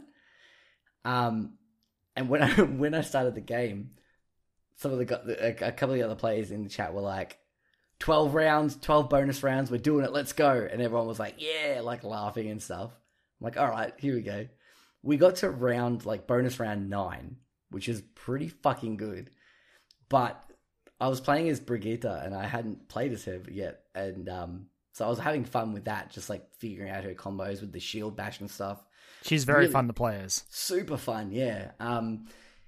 And really great in there. It's a good way to try out new characters in a gameplay setting that isn't just I guess you can play against AI as well, but and so we were playing it, but it got to a point in bonus round 8 or 9 where there was about 6 or 7 Roadhogs. And no joke, I was being bounced around like a pinball. It was hook stun, hook stun, hook stun, hook stun, and I was just teleporting around the map, being hooked by all these fucking Roadhogs. And I just started giggling because I was like, this is so ridiculous, but it was awesome fun. But yeah, so I've been playing through that and getting all those Halloween skins and getting my playing through getting my levels up so I can actually do comp. So yeah, man, I've been playing a fair bit of Overwatch, so you've sort of missed out on playing with me. Just saying. That's all right. Well, maybe we'll try and tee some up sometime soon. I don't know. Maybe I've done my placements for this season, so I'm good. Oh, dude, I've missed the last 4 seasons. Got my my mid gold, so feeling pretty about the same as I've been for the last 4 or 5 seasons. Must be nice, Kyron. Man, you dropped off. Kyron, this situation was a problem. This situation was a problem long before I dropped off. It was one of the motivations of me dropping off in the first place. You could have stuck in there and climbed the ranks. It would have been hard. I fucking tried, Kyron. I fucking tried. Anyway, yeah. So that's why I'm enjoying about the PC where I'm it's a clean slate. I can start again. It's fine. Anyway. And play against all the better players. Yeah, the people who actually know what they're doing. Anyway. But yeah, seasonal events are awesome. I think they're such a great, like you said, a great idea to keep people coming back to your game. It's a great way to celebrate that holiday or whatever within your game and your community as well, especially because these games that are games or services generally have pretty big and popular communities. So it's a good chance for them to get together and celebrate and have fun in whether it be in what if scenarios or new skins or anything like that. It's really neat. I just wish that opening a Halloween loot box in Overwatch wasn't such a garbage experience. It's crossing your fingers going, please at least give me 2 Halloween items. Come on. Oh, what's that? A spray? Oh, and I've already got it. Excellent. Dupe. 5 credits. So generous. Beautiful. Thank you. Anyway, we've talked about that many a time on the show. Still a problem. Yes, very much so. Thank you very much, Gary, for your question. Just looking at your Twitter account, fellow Hufflepuff, Gary. Hey man, I'm a Hufflepuff convert. Yeah. Oh, come on. You can't just fucking jump ship when you want to, Kyron. because Natalie Dormer wants to. That's like jumping ship with fucking like sports teams. Can't do it. I see no problem. Can't do it. Not a fan of it, Kyron. Well, if I'm on a stroll, I don't care. Yeah, I know. That's why I care too much, I think. I'm going to get a Hufflepuff tattoo, so that's a whole other thing. Anyway, thank you very much for your question, Gary. We love your support of the show. And yeah, wonderful. Finally, our last question this week comes from Mr. Broderick Gordes, co-host of the Hunting Seasons podcast. Wonderful podcast celebrating all things television, where they take a series of television and break it down season by season in weekly episodes, and it's very, very good. I just noticed that, what do they do this week? They started doing a show that American Vandals. Yes, American Vandal, yeah. Which reminded me that I need to go and watch season 2 because I really enjoyed season 1. American Vandal's a really fucking good show, and I'm not even a huge fan of like those true crime shows that it's trying to parody, but I can't imagine what it would be like if you were a fan of those, because it just nails the tone and the visual look and the production values of those shows so well with such a fucking ridiculous premise. So yeah, if you've watched that and you want to hear two very, very knowledgeable people talk about that, go and listen to Brod and his co-host Damask. We love them very, very much, and we love you, Brod. So thank you very much. Looking forward to hanging out with you this weekend, which leads us to his question. Brod asks us this week, what at PAX Australia 2018 are you most looking forward to? Okay, so we had a bit of a talk about this, and we were discussing how we were going to sort of, celebrate the PAX hype, because we're currently, I think, what have we got? The countdown at the moment is 3 days, 9 hours, and 27 minutes as of recording. At the time of recording, yeah. As of time of recording. If you're listening to this on the 4th or 5th of November or something like that, if you're a little bit behind, you've missed it. PAX was great, but the PAX episode should be up next on your queue, so stick around. Look forward to that. It'll be great. But yeah, we thought about it and we were like, well, why don't we do a little bit of a PAX survival guide as well, incorporated into Brod's question? Because it sort of celebrates what we're excited for this year. And if you're a listener to the show and you've not been to PAX and you are going this year, we've been to every single PAX Australia. It's like a yearly pilgrimage that we do. And it's the best time of the year, in my opinion, one of my favorite times of the year. Man. It's that time of year, but it's tucked so late in the year. Yep. That when it's within a month of happening, it all hits at once. You're just like, yes. Holy shit, like PAX is next month. Yeah. Like right now, I'm just like, holy shit, like this time next week, I'll be bummed out because PAX will be over. Oh, yeah. Although this time next week, we'll be playing Red Dead Redemption, so... No, we won't.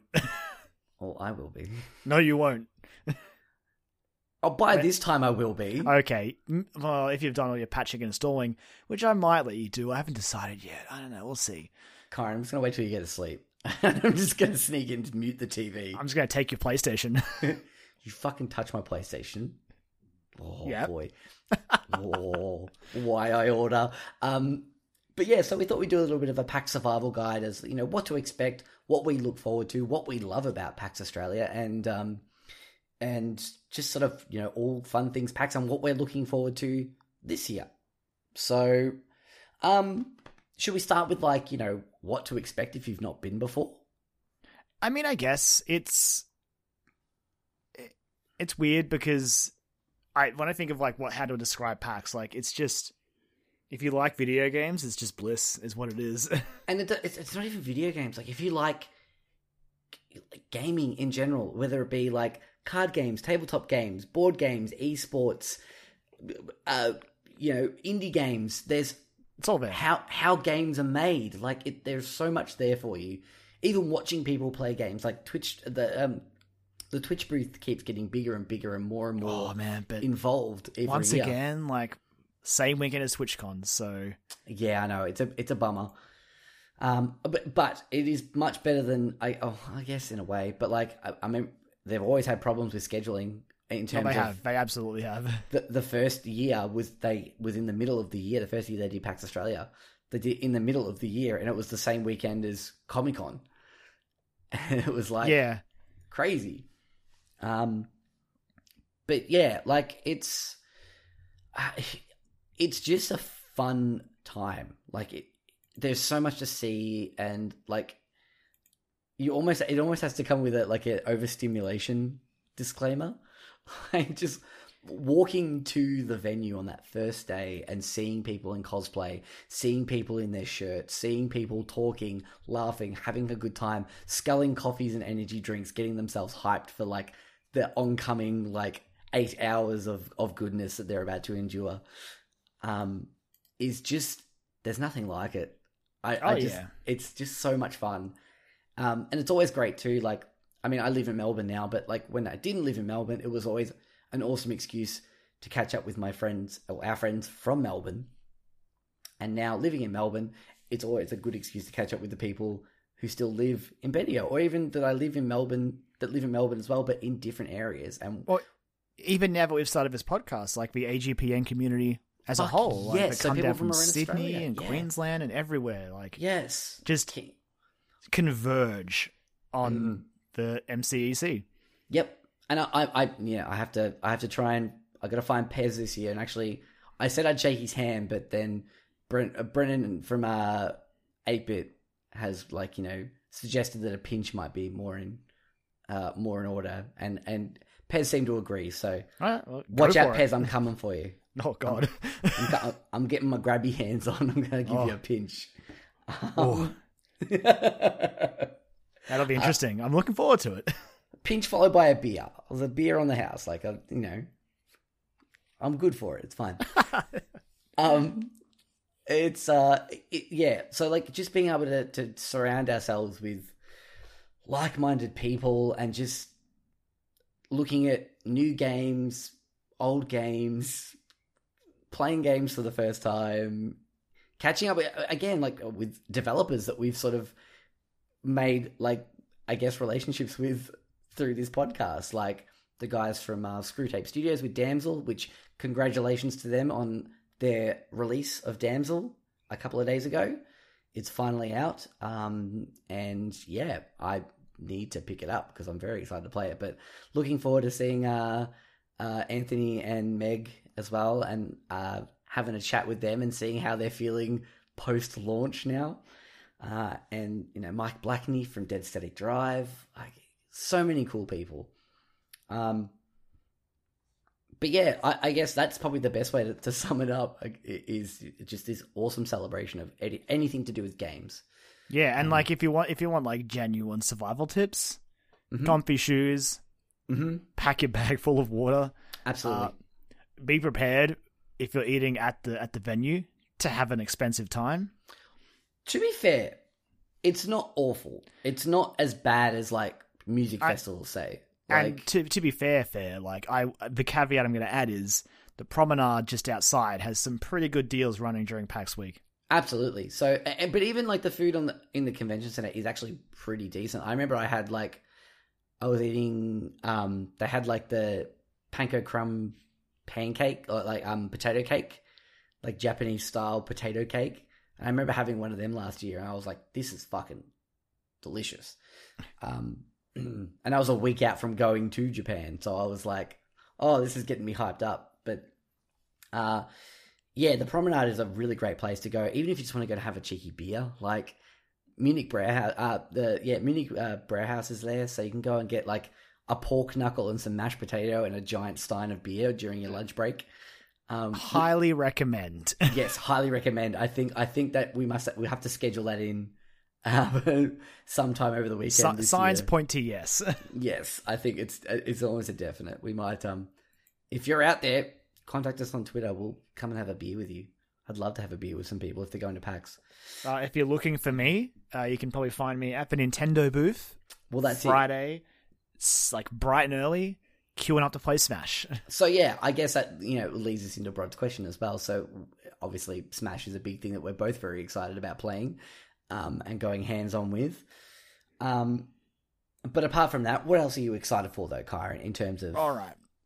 things that you're looking forward to? Smash is my first stop, but obviously, like a lot of the EB sent a big email out today. It sort of rattled off a bunch of the playable games. From that list, man, the Sony booth, like I'll be hitting up both Resident Evil 2 and Sekiro Shadows Die Twice there. I will be hitting up Sekiro Shadows Die Twice there. I'm even, honestly, depending on what it's like what queues are like for it, like Dreams, I'm curious. Yeah, why not? That's a game I wouldn't even mind watching people play. Yeah, and if you're in for VR, they mention Beat Saber, so Beat Saber will be there. Oh fuck yeah, I want to try Beat Saber out. If you feel like sweating. Fucking I want to play some fucking rhythm games swinging around lightsabers. I'm down for that. As I already said, yeah, Nintendo booth, like, man, I'm all about Smash. Diablo's going to be there. I might check that out. See how that runs on the Switch. Fuck yeah. That was it's like a week away, isn't it? Yeah, it's like the week after PAX is when that basically comes out, essentially. Yeah. Awesome. Pokemon Let's Go. The Super Mario Brothers U Deluxe will be there. Oh, cool. That's awesome. Yeah. Bethesda's bringing Rage 2 and Elder Scrolls Blades. Oh, Elder Scrolls Blades is there? Fuck yeah, I'm keen to check that out as well. Again, that's one of those games I'm sort of curious about. Because that game is got to be close to be coming out, because they did say by the end of the year. Yeah, like late this year. I have pre-registered for it on the Google Play Store, because I've also pre-registered for it, because I'm interested. Yeah, I mean, if it's like a fun little Elder Scrolls game that I can play on the go, fuck yeah, I'm keen. Ubisoft will be bringing Division 2. Okay. And Trials Rising. Fucking yes. Let's go. There's some other games as well. I am pumped as fuck for Trials Rising. PAX Arena on Saturday. I wonder what that is, but they'll have Space Junkies there. I'm not sure what that is. Okay. They're bringing some older games as well. Odyssey, Starlink. Of course, Just Dance will be there. Just Dance is a staple of these events. Oh, yeah. There's nothing like seeing people in cosplay getting up and dancing, winging around a Wiimote in their hands, or a Joy-Con. I don't know what version they put up now. I think they use the Kinect, don't they? They usually use the... I think it depends. Like, yeah. Because I know they've used the Wii ones in the past. Mm-hmm. Because it's tough, because there is also usually a Just Dance set up on the way to the main theater as well. Oh, of course there is too, yeah. Yeah, so I get them mixed up all the time. Either way, it's always fun. Yeah, oh, absolutely. Bandai Namco, Joel. Ace Combat 7. Oh, boy. Jump Force and Soul Calibur 6. Hearing good things about Soul Calibur 6. Yeah, me too. Hearing very good things about it. Apparently it's like the 3D arena fighter to beat at the moment, which is pretty cool. It's interesting. Now, for me, Joel, there's one very large question mark. Yeah. So you look at the floor plans for PAX Australia this year. Uh-huh. There's an interesting attachment to the Bandai Namco booth. Right. What would that be? It is the Square Enix part of the Bandai Namco booth. Now, I don't want to put any unfair expectations out there, but I unfairly expect Kingdom Hearts 3 to be playable. I think it's going to be there. It's got to be, right? They're throwing it everywhere. Yeah, it's been at a lot of cons throughout the year, and it's been at PAX in Australia previously as well. So, still in the rounds. I assume it's going to be there. And again, that's just something I just can't wait to go hands on with. I'm just excited as hell. Yeah, absolutely. I'm also excited just to check out the PAX Rising area, which is the indie section. Yep. Couple of games like I mentioned before, the guys from Screwtape with Damsel and Mike Blackney with Dead Static Drive. But yeah, apart from that, I'm looking forward to. I was looking through the PAX Rising list. I was gonna say, just quickly before we move on. Okay. I was just rattling off the big games I'm excited for. The thing I like about the PAX Rising part is you just wander through. Yes. And you can just sort of approach the games that interest you. Like, you go to the other booths and go, cool, I'm going there, I'm going to queue for this game. Mm-hmm. But PAX Rising, I don't know, it's just a great place to sort of stroll through and check stuff out. I could spend literally hours in that area just walking up and down, and I would be happy. Like, it's so exciting. Couple of things I'm looking forward to. 22 Racing Series, which is like, they describe it as a real-time strategy racer, which looks like they also describe it as a mix between Wipeout and Gran Turismo, and I'm like, all right, I like Wipeout. Yeah. What else was there that I'm looking forward to? Ashen's there. I know you're very excited I missed out on to playing check it. Ashen last year, so I want to try and get to it this year. Yeah, I definitely want to try and get to it. The guys from Damsel, Dead Take Drive, Death Squared is going to be there, which has been out for a while now, but it's always fun to watch people play that game. That's a game I keep looking at on Switch, and I know I should buy it, but I never quite get there. But I really should buy it. There's a couple of retro throwback first-person shooters like Dusk, and there was another one as well that looks really cool.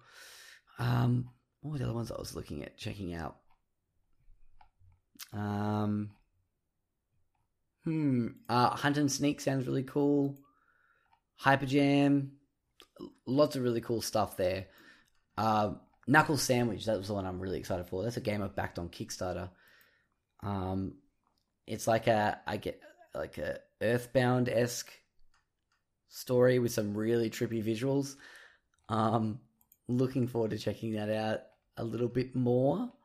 And Necro Brewster as well. It's a 3D visual novel, which is set in their description is set in a magical Melbourne cafe where the dead are granted one last night to mingle with the living.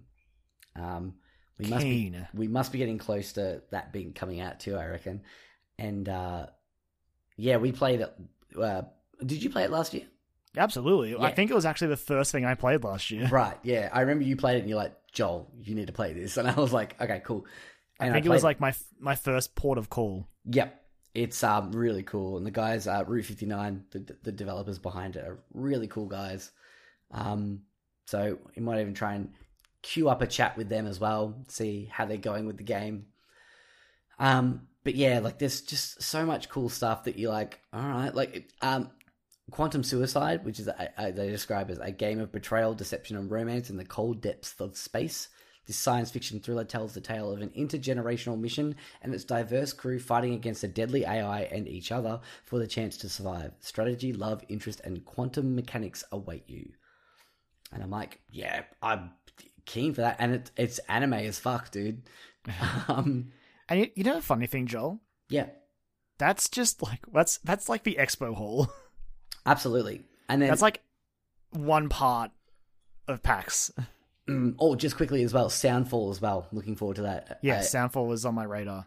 It's like a part dungeon crawler, part rhythm game, and I'm like, I don't know how I'm gonna find time for all this stuff. Soundfall is a must for me. That's high up on my list. I'm very excited for that game. But yeah, you're right. Just outside the expo hall, you've got the tabletop area, which has got loads of board games. I'm gonna probably stock up on some D&D supplies, maybe some new dice. And then you've also, within the expo hall as well, you've got PC bits and pieces that you can buy. There's tons and tons of merch. Speaking of buying things, the EB store will be there. It will be. We'll see how that goes. But anyway, I don't know. But I'm sort of on the same page when it comes to buying stuff on the show floor, but whatever. I'm all about it. Just it's PAX hype. I get all around it. Kyron, let's face it, we're both going to be making a trip to the Sanchi booth. Oh, every year I'll be buying some pins and probably a shirt. Yeah, absolutely. I got to stock up on my yearly Persona gear. So,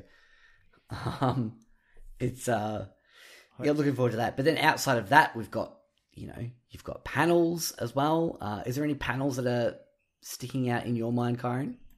Look, there's a lot, and the brutality of it is I don't know how many I'm going to get to see this year. Yeah, but I did pick out one that I'm like, oh man, I need to see this, and it's so it's Friday from 1 p.m. to 2 p.m. at the GameSpot Theater, and it's Let's Hack a Video Game. Oh yeah, that actually sounds really good. Yeah, so that's obviously it's got Edmund Tran, editor from GameSpot, and Lance McDonald from Warpshare. Lance McDonald, if you may even know from his just general YouTube stuff, he's basically been breaking down and cutting out heaps of really cool hidden secrets from Bloodborne and Dark Souls, some crazy stuff in there that blew my mind. Especially some of the stuff he found in Dark Souls 3, the final boss was going to be different based on certain choices you made. There would be cycles that you could control in the time and all that. Mm-hmm. Oh boy. But he will be performing a live hack of PS1 horror classic Silent Hill. Oh, they got you, Kyron. They got me. Like, that's it. That's like, I'm in. That's a winner for you. Yeah, I'm super excited to see what they're going to do to that game and how it's going to go.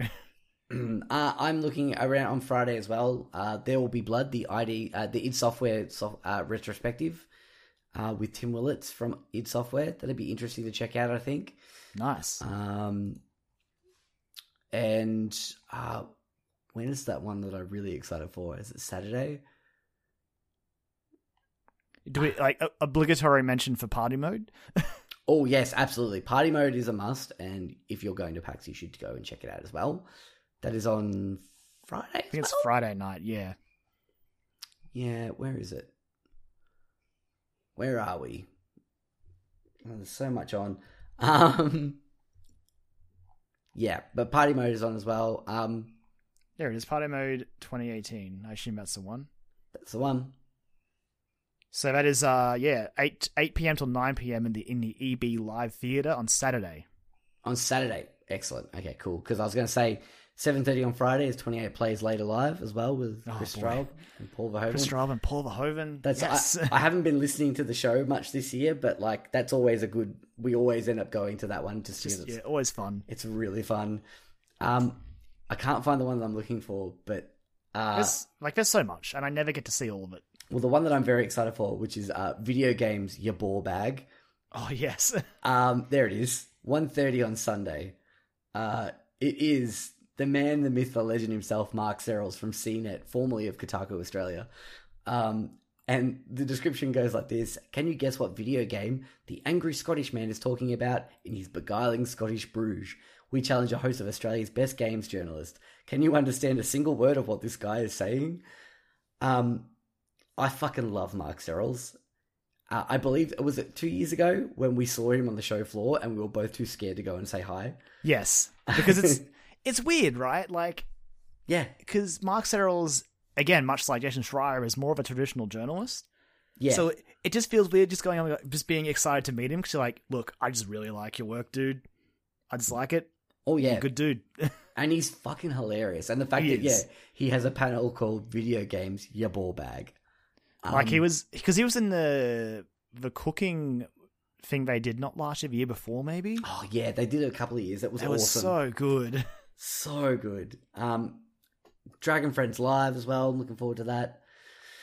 But then again, that's still just another like part because up in the tabletop section, I assume it's still there. I haven't checked the map properly for this one, but it'll be somewhere. Is the speedrun stage, Joel? Yes. Absolutely. Speedruns. Yep. So that was a new addition last year. I think that's the first time I did the speedrun stuff. I think so, yeah. Yeah, really neat addition. So there will be a Super Metroid speedrun. I will be there to watch it. And then even for us personally, like outside of that Friday night, like going to the King of PAX AGPN tournament. I must admit I went to Archie Brothers, one of the new venues that are a part of the company that I work for, which is basically like a circus-themed arcade bar and bowling alley and dodgem cars, and it's really cool. But they had a skee ball machine and we had free games, so I was practicing up my skee ball for Friday night. I'm terrible at all arcade games, so I've written that off already. I've given up. Hey, it's fine. I'm going to represent us. Skee ball's kind of my jam. I was doing all right. If they want to take me up on some Smash for the right packs, let me know. I'll hit them up. Oh, we've already thrown down the gauntlet to Josh and Cotter. Like Josh and Cotter? Fucking Lauren and Cotter. Karen, I'm tired. You are, clearly. I clearly had a couple of cocktails at Archie Brothers tonight. Which is also... A couple, Joel. You can be honest. This is a safe space. No, legitimately, I had one cocktail. I had one beer. That's all I had tonight. How good cocktails, though? Oh, fucking dude. I'm going to try and squeeze in the time to take you to Archie Brothers. Even if we go Monday during the day. I went out drinking, I think, last Saturday, and the place I was at was just like, hey, what if we just had 2 cocktails for the price of one? Can I say? Jesus. Dangerous. Very dangerous. Kyron, what if I told you could get alcoholic milkshakes at this place? Oh, God. I don't know how I feel about that because I'm always so picky with milk and alcohol. What It's if so I, good. What if I also told you that these alcoholic milkshakes, you could get an optional upgrade of a mini Magnum stuck in the side of it? Oh, God. Yeah, this is the shit I'm talking about. We don't do things in halves at Fun Lab. But yeah, I'm looking forward to that as well. So just generally catching up with the AGPN crew and just having some fun times with them. So I guess to answer the question, everything. Yeah, pretty much. We just try and squeeze as much as we can into the 3 days. And if you are going and you see us on the show floor, please come and say hi. We'd love to say hi to you. Especially, don't be like us trying to like debate whether or not we would talk with Mark Serrels or not. Please come and talk to us. We won't be offended or scared or anything like that. Unless you want to tell us that you don't like our show, then please just keep it to yourself. We don't need that in our That's lives. fine. And also, why are you still listening? I mean, please do. They could be hate listening. They could be spite They listening. can hate, spite listening to us. Wow. But yeah, it's just the best. Like, Yeah, but I think it really you're right is. as well with like comfy shoes, dress accordingly. Like don't wear heels or anything like that. Please. Just be Please sensible. shower. Yes. Bring Personal deodorant. hygiene. Just Personal yeah, hygiene's a hygiene. must. There you go. That's the one. And make sure you eat as well. Like Yes. portable, like a battery pack as well. If you're going to be bringing your Switch or your phone, you know. Thank you for reminding me. I need to get a new power bank. Yes, I'm going to invest in one this week as well. I'm definitely going to invest in one. It's almost like a yearly purchase at this point. Like, time to get a power bank. Yep. No, I might go to Miniso tomorrow and suss one out before work. But anyway, I think it's about anything else you want to add to wrap up with our PAX hype segment. I just can't wait. I can't wait either. Like I look at my badge daily. Like as I'm walking out to go to work, I pick up my badge and go, soon. I've got to actually So take. soon. I've got to take mine out of its envelope and put it on my lanyard in preparation. I save like the attaching it to the lanyard until I'm like leaving to head. I'm like, okay, it's time. Now I will fully embrace the moment. of Your going time to has PAX. come. Yeah. But yes, thank you very much, Brod, for your question. Getting us all hyped and excited about PAX. We were just making plans with Brod before. Yes. Potentially having some breakfast with him. Some damn fine coffee. Some damn fine coffee and some cherry pie. Mm-hmm. Yeah. I may not have watched much Twin Peaks, but I understand that. It's pretty universal for like even like the most rudimentary knowledge of Twin Peaks. Yeah. And It's damn fine coffee and cherry pie. And also at a base level, it's cherry pie and coffee. I'm like, I'm fucking there. Like, true. Why This would is I? true. Why would I say no to that? But yes, thank you very much, and also go and check out Hunting Seasons. It's really awesome. Keep a close eye on that. Maybe over the next couple of weeks. That's all I'll say. But anyway, I think that's an episode, Karen. I think it is, Joel. As always, thank you for listening to this week's episode of the Dialogue Options Podcast. We do appreciate it if you've reached this point. If you would like to keep up with us on the social medias, you can find us both on Facebook and Twitter, where we are just Dialogue Options. Of course, whatever podcast platform you listen to us on, whether it's iTunes or Podbean or Spotify or Podchaser or anything like that, any sort of like sharing, thumbs up, reviews, stars, whatevs that you can give us, we do appreciate it. It helps a whole lot. Yeah, 100%. As per our, 30 seconds of your time for, eternal gratitude from us. yeah, even if you just retweet us with a hashtag, that helps Absolutely, too. We love yeah. it. But apart from that, our individual accounts, you can find me on Twitter where I am at LemonManX. And Joel, we're recording it a few days late, but I just want to bring this as my tweet. I posted it in our group chat we've got with a few of our friends. It's simply titled Things That Happened Between Kingdom Hearts 2 and 3. Oh, God, yeah. 8 Metal Gear games. Oh, God. The founding and rise of Platinum Games. God. The entire rise and fall of Telltale Games. Jesus. 23 Grasshopper Manufacture games. 23, really? Wow. 2 Fantastic Four reboots. 2 Spider-Man movie reboots. Mm-hmm. the entire MCU. Fuck. 5.5 Kingdom Hearts games. 5 Devil May Cry games with the announcement of a new one. Yep. Toy Story 3. Oh, God. The Last Guardian, Final Fantasy 15, and Duke Nukem Forever all emerging from development hell. The entire Uncharted, Infamous, and Tomb Raider reboot series. Oh, God. This one's a bit sad, actually. The death of both Master Xehanort's original voice actors. Yep. That's a shame. That's really a shame. 4 Tekken games. The revival of Street Fighter. The revival of Guilty Gear. The entirety of BlazBlue. Mortal Kombat came back, 3 Smash games, Injustice was born, Mega Man 11, 10 Resident Evil games, 10 Yakuza games released in the West, 10 Monster Hunter games, and Incredibles 2. Jesus. And I believe... in the time between Kingdom Hearts 2 and 3. I believe someone in our group chat also posted we had 7 Prime Ministers in that time as well. We had a lot of Prime Ministers in that time. So there's that. That's a thing. And we didn't even vote for all of them. Nope. We voted for about, I want to say 2 of them. And like someone's even added some extra ones down here, which I find funny. The entire PS3 era. The entire Xbox 360 era. 2 full Nintendo console lifespans. Jesus. God damn. It's bonkers. But where can I find you, Joel? You can find me at Jolie Mac, where this is a few days ago as well, but I just posted how much I'm enjoying my new PC and editing last week's episode. Which editing an episode for me on my old laptop used to be like potentially a whole afternoon affair, while I waited for things to, upload and buffer and render and all that kind of shit. It literally took me about half an hour last week to do. Jesus. So, thumbs up to new PC times. New tech is good tech. New tech is good tech. But that's about it. I should mention that the tweet I'm talking about, I did retweet. So it's not... I don't want to take credit for it. You can find it, the person on my Twitter account. I think... Twilizard666. But either way, hilarious. It gave me a good half an hour of solid laughter. And on that note, I'm going to let our wonderful theme song see us out, and we'll catch you guys next week.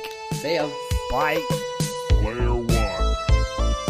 Player 2. Prepare yourself. 3, 2, 1, fight.